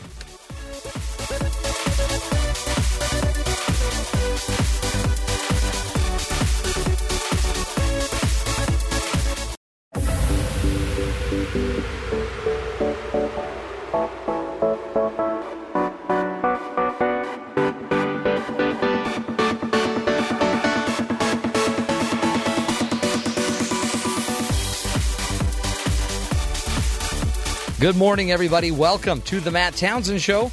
I'm your host, Dr. Matt Townsend, your coach, your guide on the side, taking you through the journey of life. That reminded me of one of those health videos in high school, the journey of life. On the show, we try to give you the tools, the skills, the ideas you need to create a healthier, happier life for you, for your family. Today, it seems like we're talking about a lot of resources. We just talked about mental health resources online that you can be getting by going to the what's it called, the Big White Wall .us, a great website there. Today, we're going to be also talking with Julie K. Nelson, our bomb mom, our parent, or our child whisperer, and she's going to come in and talk about the resources she uses as a parenting coach to teach her lessons and to create all of the great content that she does. We're going to be going through a bunch of websites. So if you are a parent, you're going to want to write some of these down and learn what you can learn on all of these different websites, which ones to maybe avoid or what parts to avoid on some of them and what parts to take advantage of. But of course, before we move into any of that fun, exciting stuff, we first must go to Terry. Happy No Diet Day. Really? Yesterday was Cinco de Mayo. Well, every day that's a no diet day is happy. But apparently today's officially No Diet Day. Okay, today, folks, if you're dieting, not today. If you get to ditch your diet without feeling any shame. No Diet Day is designed to help promote healthy living and to help people understand they need to have a healthy relationship with food. Celebrate with a Twinkie. This ad brought to you by Twinkie. No, they said food. Food? Twinkie's a food. I think food implies not created in a lab like a Twinkie. Non-lab food. Learning that we should eat to live, not live to eat. And remember that we all come from different shapes. We all come in different shapes and sizes. So have fun eating whatever you want and embrace your body on No Diet Day. Okay. I don't think you can just say, don't feel guilt. Don't feel guilt. Just eat, and realize that you're not. You're not living to eat. You eat to live. So you don't need to overindulge. Just kind of the message. Hey, where'd the pizzas go? Yeah. Dad ate them. It's No Diet Day. No Diet Day. So interesting. New out this morning, Baltimore Mayor Stephanie Rawlings Blake called on the Justice Department to conduct a full pattern and practice review of the city's police department to probe whether officers routinely violate citizens' civil rights. Okay. That was coming. She's doing this a day after Attorney General Loretta Lynch visited Baltimore. I'm not saying there's a cause and effect, but, But there is a cause and effect. Also, at least 2 airplanes allegedly assisted the FBI or flown by the FBI were spotted flying over the scene of last week's Baltimore riots days after the unrest, the Washington Post reports. A government official familiar with the operation told the Post Baltimore police had requested the flights from the FBI for aerial support using infrared technology to monitor people's movements in the area. Wow, spy planes. The American Civil Liberties Union is planning to file an information request regarding the planes with federal agencies on Wednesday. On Wednesday, the FBI declined to comment because they never talk. I know nothing. They don't want to comment. Come on. This is dangerous. The ACLU is concerned that civil liberties, people's privacy, what are these planes doing? What kind of information are they picking up? Did the ACLU know that there was rioting going on? Yes, but does that justify surveillance of that nature? Yes. I mean, I'm not a professional in that area, but if we're going to bring out the National Guard and a bunch of people with weapons and horses, I'd say an airplane's a pretty smart thing to do to protect everybody. They want to see what they did. This is where you need a drone. If you had a drone, you could fly it high enough and no one would know it was there. But the plane, it's big enough, you could hear the engine, that kind of thing. That's interesting. They must be pretty far up there with some pretty nice technology. Yeah. Or a pair of binoculars. Could be. Or they're dropping cell phones over prison walls. We already use helicopters to chase people. We do? What's different with an airplane? I guess the helicopters everyone would have noticed. The FBI has also been accused of using airplanes with technology that gathers all cell phone data. Grabs every signal that's in the air. So now they can get everyone's phone number. And so then the question is, what are they gathering? So I think that may have some to do with their concerns prank calls. Then they can prank call all the rioters. Could be. Interesting. In other less important news, a new Merrill Lynch study of 206 wealthy individuals found that out of 100 million, they found out that 100 million, they don't write these things. It's ridiculous. Basically, they talked to some wealthy individuals. They found that on average, they believe $63 million is too high an inheritance to leave your child. Okay, let's get this straight. If you are a billionaire-ish type of person, you don't want to leave your kids more than $63 million. Yes, 63 is That'll too much. spoil them. But $26 million is too low. Totally agree. 26 too low, 63 too high. Roughly half of the high-net parents surveyed, who each had at least $5 million in investable assets, expressed concern that leaving an inheritance that was too high would give their children a sense of entitlement, which apparently wouldn't come with anything less than $26 million. So $26 million, you don't feel entitled? Apparently. Even if you've been living with a billionaire your entire life? According to Merrill Lynch and their I think that's survey. a bunch of hooey. That's Merrill Lynch wanting the rest of the money. Is that what it is? I don't know. But it seems like what you do instead of making this about the inheritance, you basically say, I need you to do 10 things in order to get any money from me. You need to be college educated or whatever. You need to also do some service opportunities. You need to be on 4 boards. You need to have a job, and list 10 things that they need to do that would show that they're not entitled. Make them earn it. There are people that do that for a living. They help you Yes. build a plan to make sure your kids aren't just going to receive a trust fund and be spoiled. And then you don't give the kids their money until they're 40, 50. Right.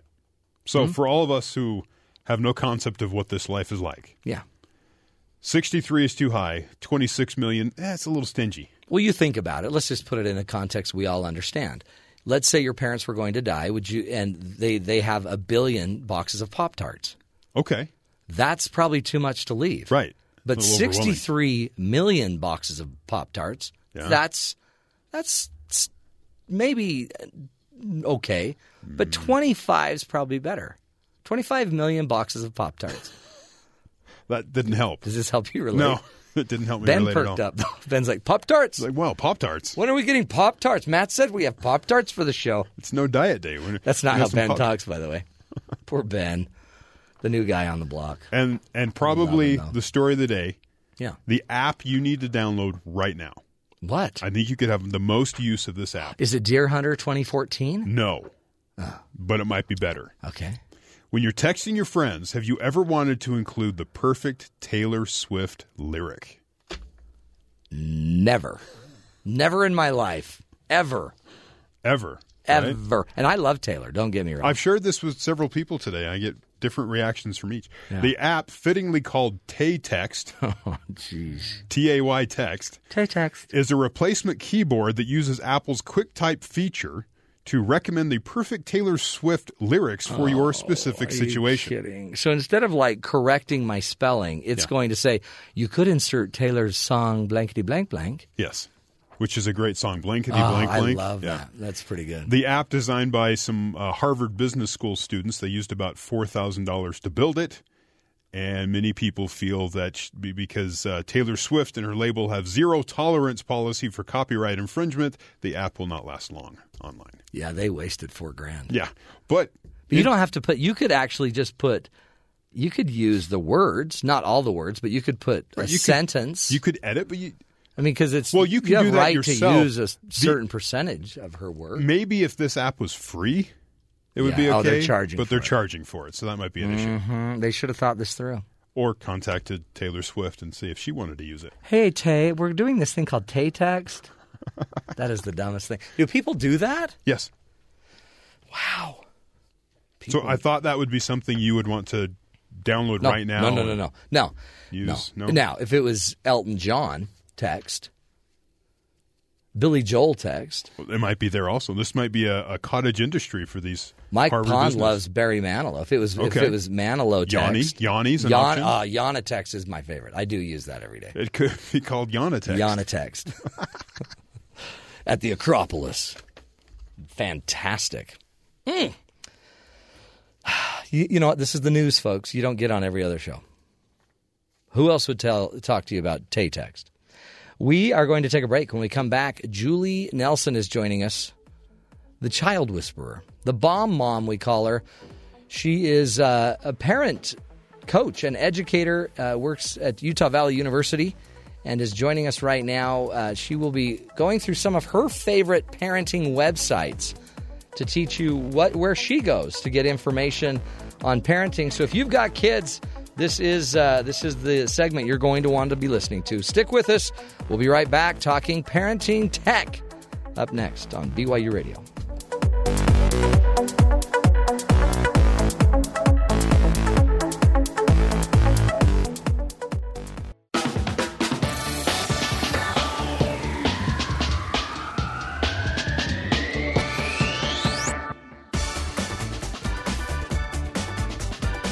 Welcome back, friends, to the Matt Townsend Show. Today we have in studio Julie K. Nelson, a.k.a. the Mom Bomb, the Child Whisperer, and from the website aspoonfulofparenting.com. She's also, by the way, the author of 2 books, Keep Real and Grab a Plunger, 25 Tips for Surviving Parenthood, and Parenting with Spiritual Power, 2 must-reads, I must say. You're actually, this is going to sound weird, you're letting us behind the curtain a little bit. You're letting us know where you go to get parenting advice. Besides my 5 kids, which are always fodder for, all And your my kids material. give you advice for Like, Mom, you need to do more of this. Yeah, Mom, don't put that in your next book, I they'll know. say. Yeah. My kids do that too. Yeah. No, my one wrote me, and she said she's living overseas right now, and I mailed her a copy of my new book, and she's like, I read it in practically one night, and my name's mentioned like 5 times. I'm famous, Mom. Did you read what I yeah, wrote? No, it was all good stuff about her. Was it? Yeah. She's the perfect Well, child. she's the good child. Yeah, she sure. is. There's always one. Yeah. But you have favorite websites. I do. Because you teach classes at Utah Valley University in family education, parenting kind of classes. Marriage, everything. Marriage, yeah. Mhm, yeah. So you need constant information. I'm always looking for what's new, what's out there, what people are saying, kind of join the conversation. And I like to contribute as well. And so a lot of these websites I have been, and I do have articles on. Yeah. And some more than others. And so I just kind of thought I'd share with the listeners today, because we're talking about tools, where to go. Last lady was on mental health. Yep. And so I thought because parents do subscribe to magazines, right? And they too pay a subscription Right. to that. But there's some free stuff out there. What? So, and I'm big into this because you can save these articles. I have a program called Evernote. I don't know if you've heard of that. And every time I go to a website that I really like and I like an article, I can just save it and it sends it right to my Evernote, and that article is now archived. And that would be a great way to just kind of start taking on your issues about parenting. Yeah, and I like the fact that it's easy to access. And a lot of these, like for instance, Parents Magazine will have their hard copy issue that you can pay for, and then they also have a digital copy. And you can go on their website, and there it is. And now you have to put up with all of these. Now, the ones I'm giving your listeners today, these are all free, so you have to put up with some pop-ups and some you're gonna ads. have pop-ups, and they're going to try to lure you in. But they're still great resources, and what all these companies know is if they don't offer good stuff, you're not going to keep coming back. Right. So it's free good content. Stuff. Where do we want to go first? What website? Let's go first to parenting.com. I've written for them, and they're a good one. They also have a magazine. There's a pop-up. There's a pop-up for parent, yeah, and they have For Every Baby or something like that magazine. So this has some good tabs for fertility, pregnancy, baby names, baby, toddler, child, family time advice, and food and video.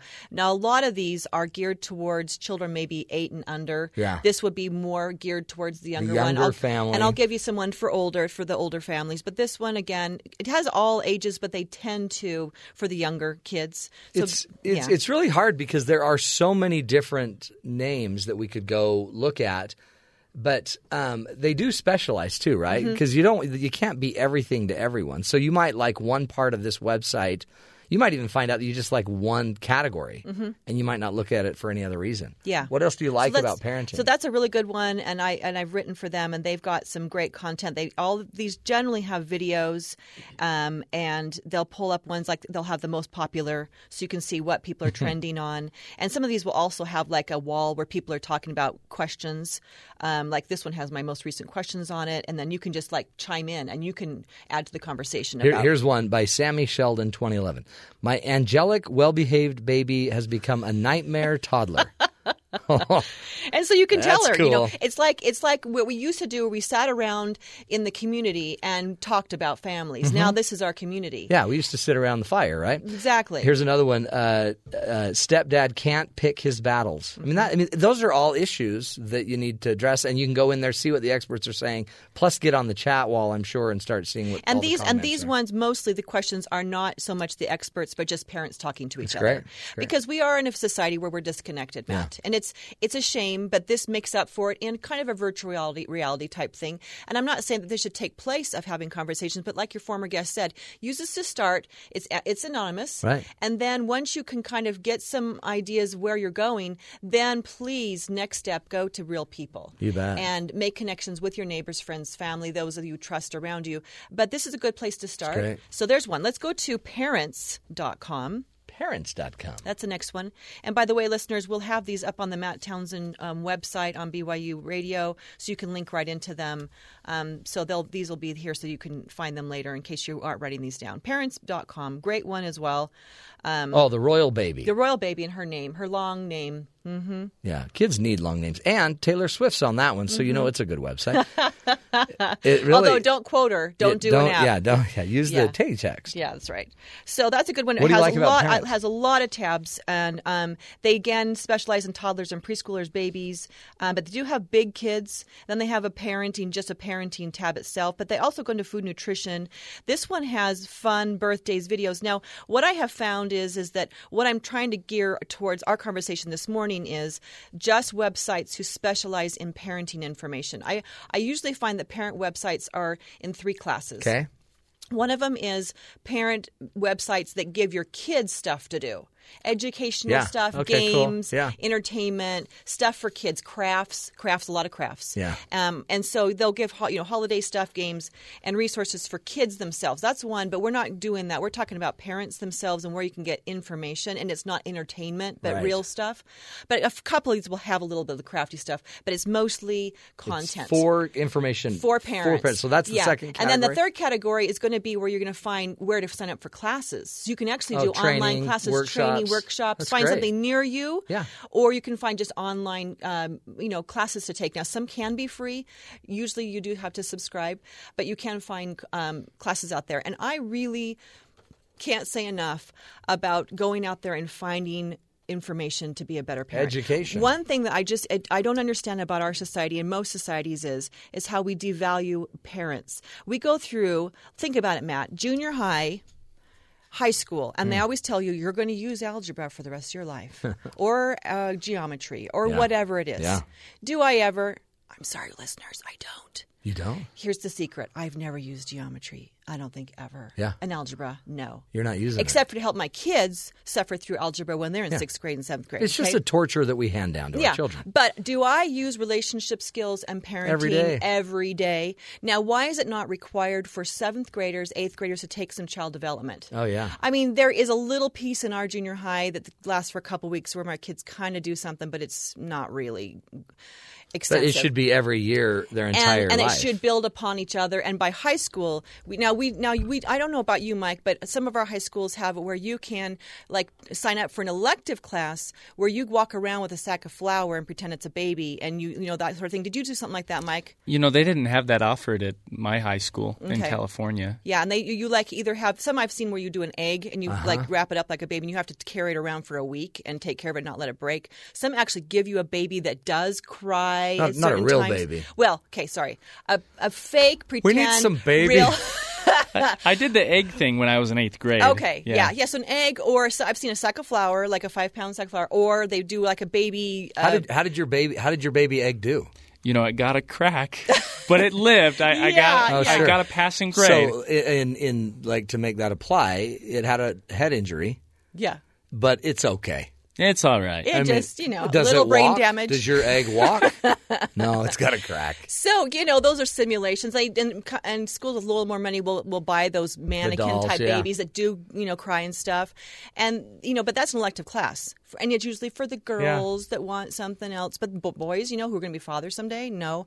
And so our society does not require or demand that our kids, who will most likely father or mother or child someday, have some basic understanding. By the way, they're teaching it in prison now. They're teaching these classes to prisoners and giving them these babies to take care of, and just simply to teach them nurturing skills. Because when they get out, they're going to have to learn to be empathic and nurturing. Exactly. And so I just feel like it's just a terrible thing that our school districts and our community does not drive these type of issues in the schools where they are required, because we're all going to take care of another human being Which at some is point in our why life. these websites are so valuable, because you can now, and really relatively inexpensively, you could go take a parenting class for $35. And you'll know this, Matt. People talk about, well, I'm going to, they want to admit I'm taking a marriage class or I'm taking a parenting class, because people are going to say, what, is your marriage broken? What's wrong with you? Or, gosh, you're a bad parent. You're court ordered because you're beating your kids. Why are we not just taking these because we want to become better and take the stigma away from it? So we have websites because it's not required. So parents, go out there, educate yourself, take some classes online, or just go to these websites. Next one, Matt. Hold on, let's take a break and come back. But what is the next one? It's going to be PG every day. Wow, that doesn't even sound like a and it's for P&G, Procter & Gamble. So Oh, PG there you every go. day. PG Every Day is the next website we'll be reviewing. Again, joining us here, Julie K. Nelson from A Spoonful of Parenting.com. She's teaching us the sites she goes to not only write and to contribute, but also to learn. Great resources for all of us. We'll be back more on using tech to parent better right here on The Matt Townsend Show.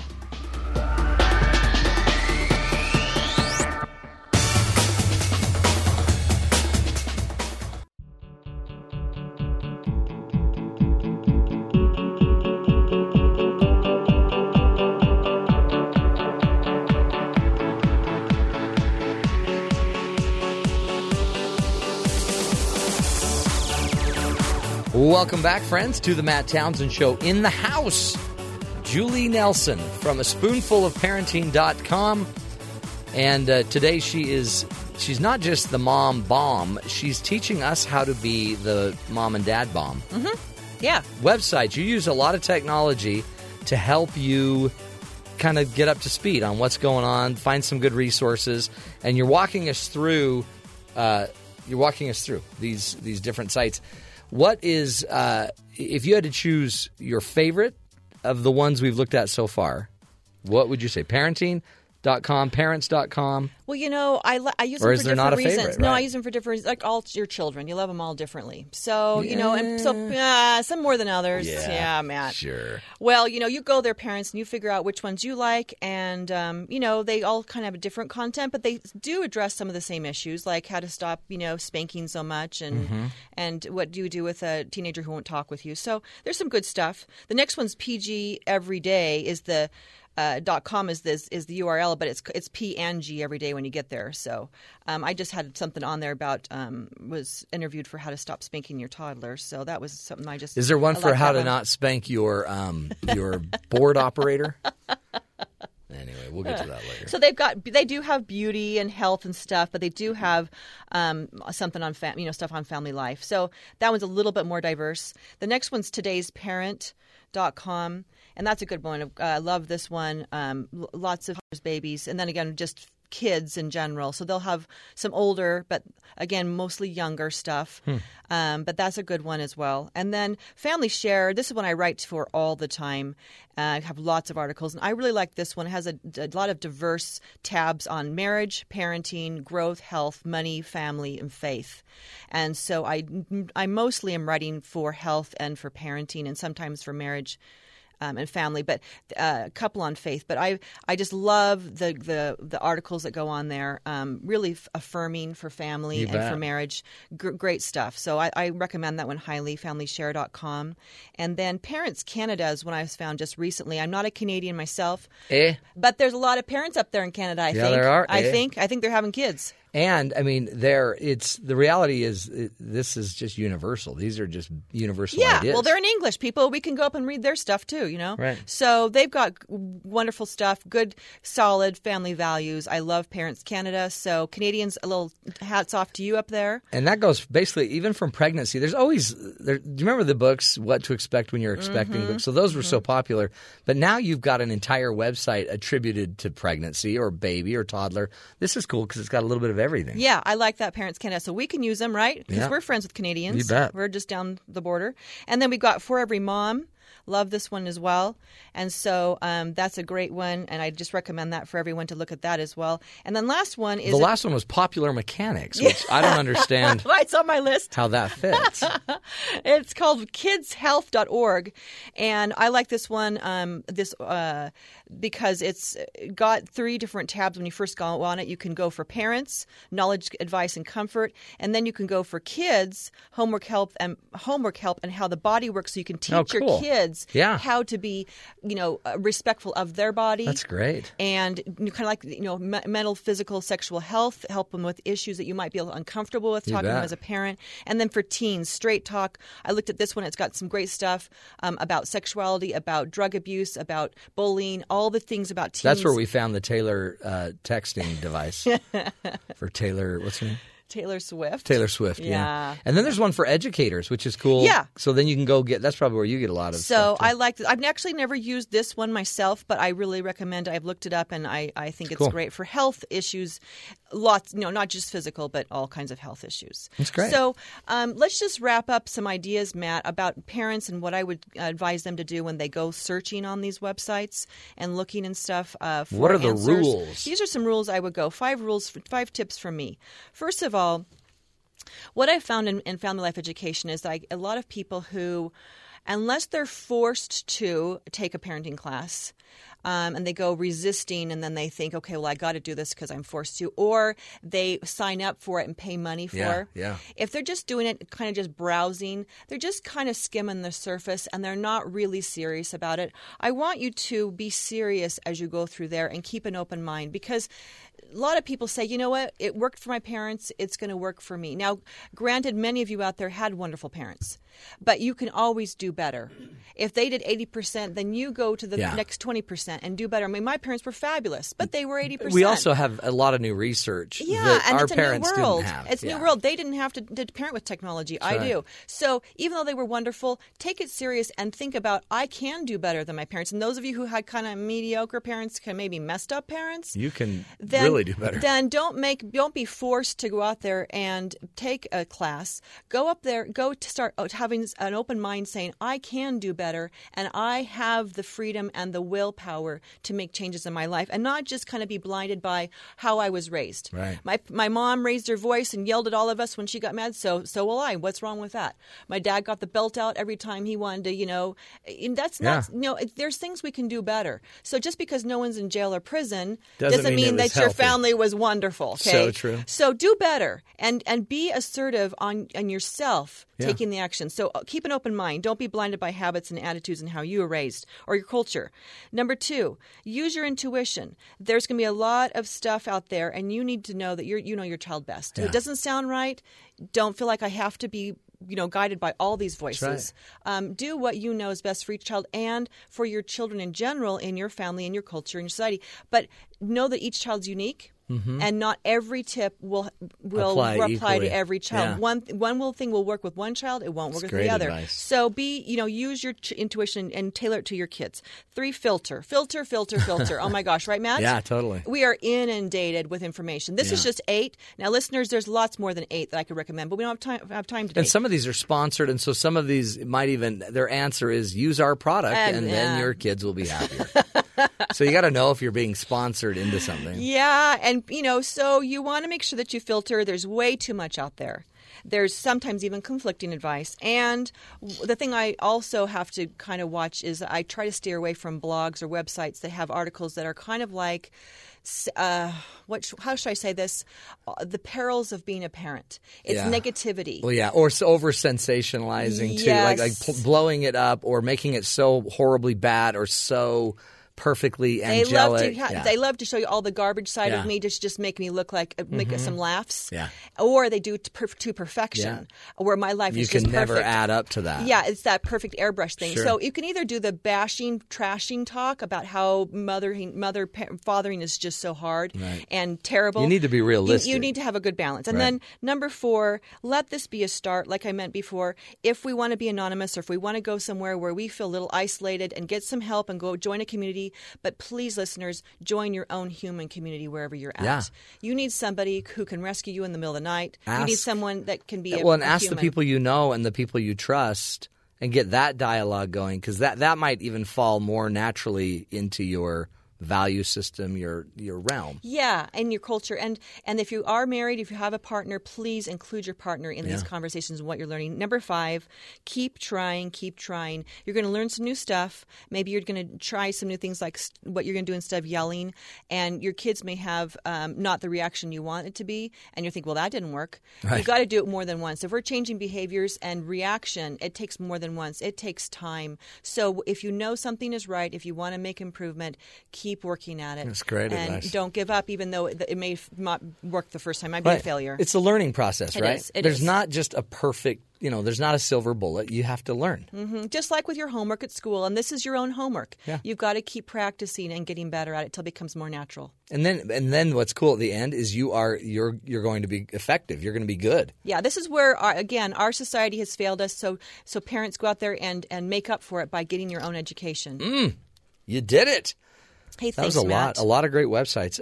Again, well done. Go to her website, spoonfulofparenting.com, where you can get Julie 24/7. Yeah, and all free. All free, and you can even go there and text a question or write a question down. Yeah, I bet email. I bet you'd even answer a question. I have before. You don't just farm that out to your people. To my people. That's good. Good stuff, Julie. Well done. And a spoonful of parenting. You can't go wrong there. Julie K. Nelson's her name. We're going to take a break. When we come back, we're going to go down to Studio B and visit our good friends Spencer and Jerem. Find out what's cooking on their show coming up, BYU Sports Nation. That'll be at the top of the hour. This is the Matt Townsend Show. You're listening to us right here on Sirius XM 143 BYU Radio.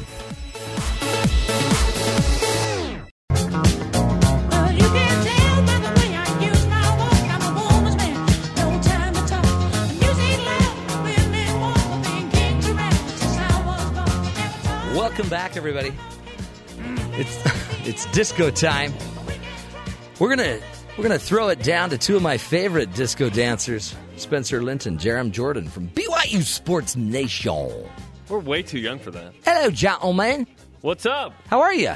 Good. We're too young for disco, man. No, you're not. Yeah, we are. You're never too young for disco. I don't even know what. No like, one what, formally hey, this is how you do it.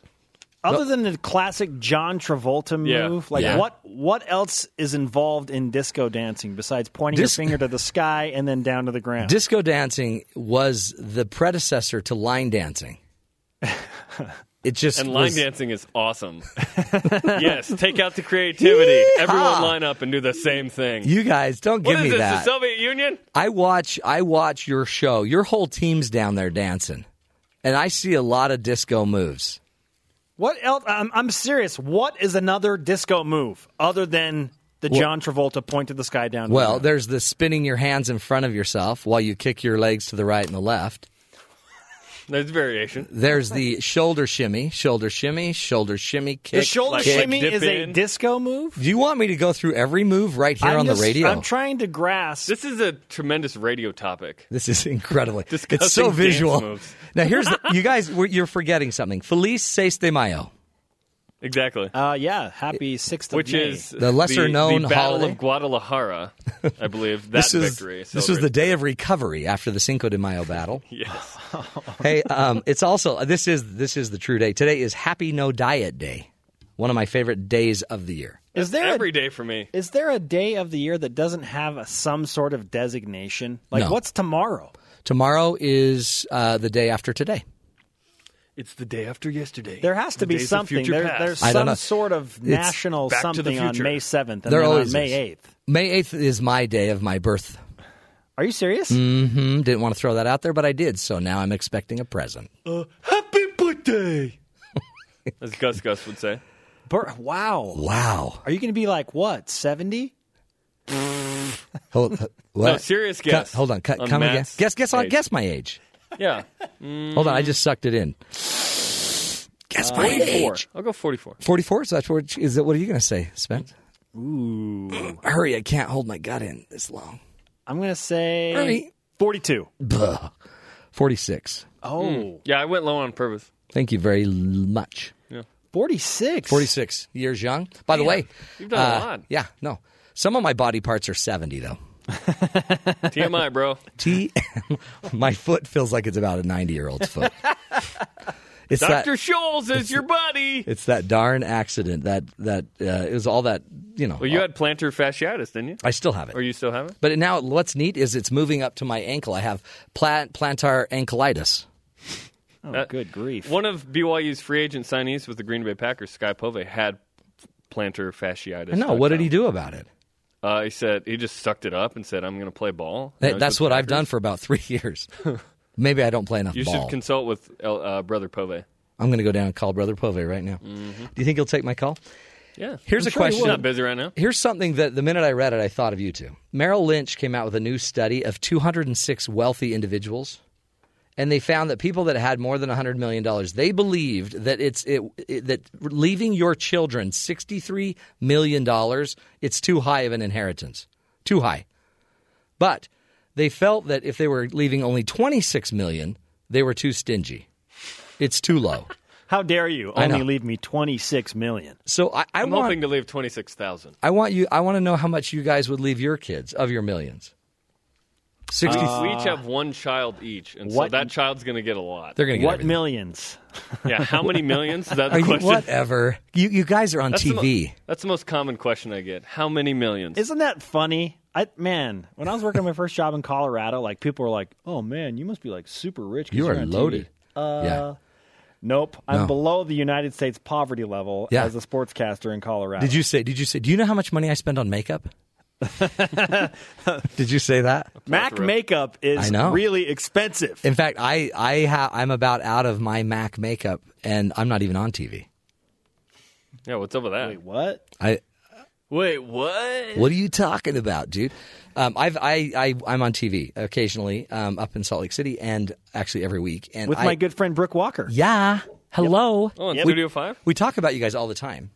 And she told me, by the way, one of the only places I was recognized ever because of my TV appearances was at a Mac counter, a makeup counter, picking up makeup. Most embarrassing moment of my life. Totally humiliating. You shoot like 60% from the field in our conversations. Mm-mm. Is that an accurate number? That's 70. 70? Okay. Yeah, I got you. Yeah. Okay. Which is hard. Anyway. Mac Studio so fix. So let me make sure we've got this straight. We talked about plantar fasciitis. We talked about Mac makeup. We talked about the super rich. And talked about your age. We talked about my age. It's been a very good show. And millions. What's coming up on your show, kids? I don't know how we possibly top what we just discussed. Who cares? Try makeup. Okay, let's start with this. The Big 12, BYU has had this long-standing, weird relationship with, hey, we want to be included I want to Big play. 12. Can I play? We want lots of money. That from your voice TV is from deal. me. Okay? So, yesterday, the commissioner of the Big 12, Bob Bowlesby, he flip-flops on his decision to host a conference championship game after meeting with all of the athletic directors from the schools. And so they were going to do it. Now they're not going to do it again. Bob. And it's like, well, where does BYU fit into this at all? And our message today is it does not matter. Why BYU should be looking other places and why they are looking other places led by Bronco Mendenhall. Interesting. A specific conference It doesn't makes matter. a move, and then everything changes. We'll tell you which conference and maybe when. And It's not the Big 12. Tell me you're not sick of Bob flip-flopping. Come on. Bab. Again, I just don't care. It's just That's good. I took BYU out of the Big 12 conversation a long time ago, in my mind. A lot of people pay attention to that. We'll tell you why it doesn't matter. We'll also talk to the baseball head coach Mike Littlewood, his weekly jaunt into our studio, plus Jordan Leslie, new Minnesota Vikings wide receiver. Yeah. And Pete Meredith.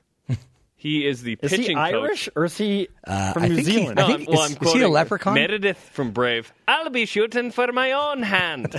He literally is. He might hold the record for the fastest underhand softball pitch ever. He was a Really? pro fast pitch softball pitcher. Maybe the best ever. Wow. Maybe the best ever. And his Well, don't they call him Pistol Pete?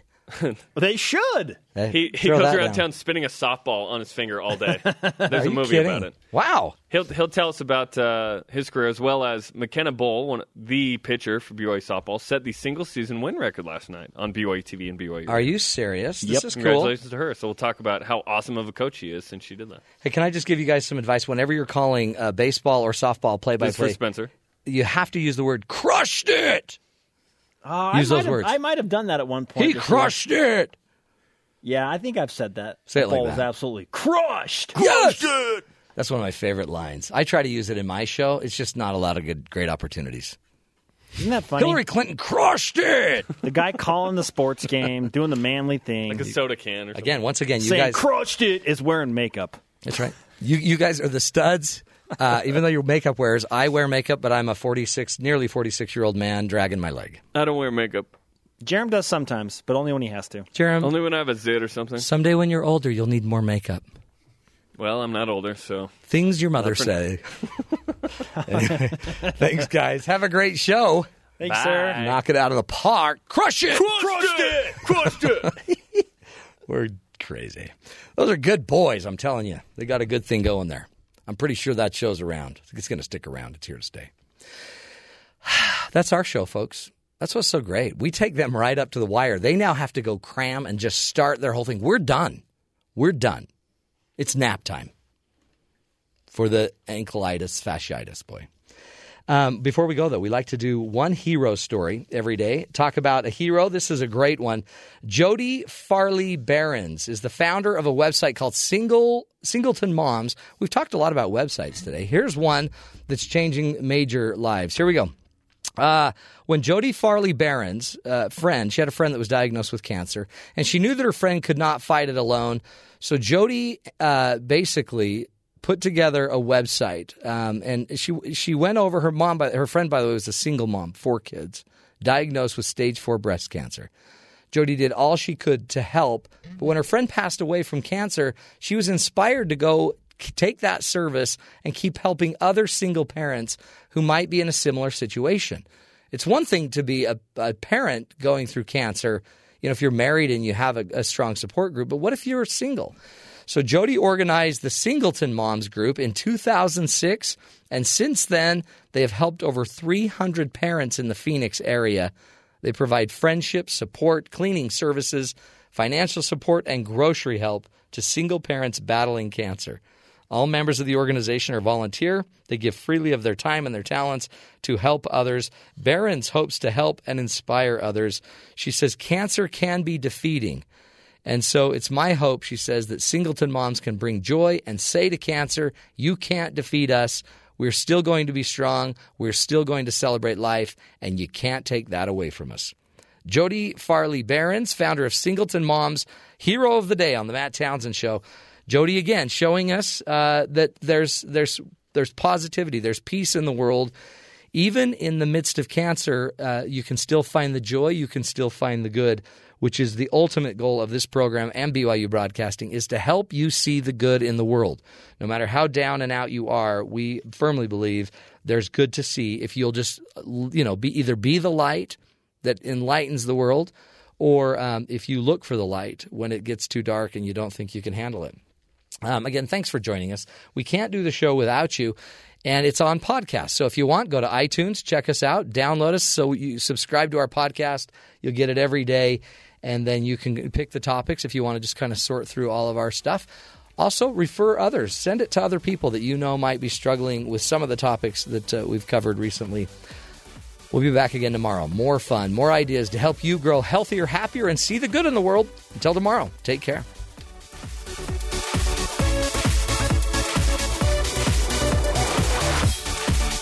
It is. Do you know, you can remember first times you've done something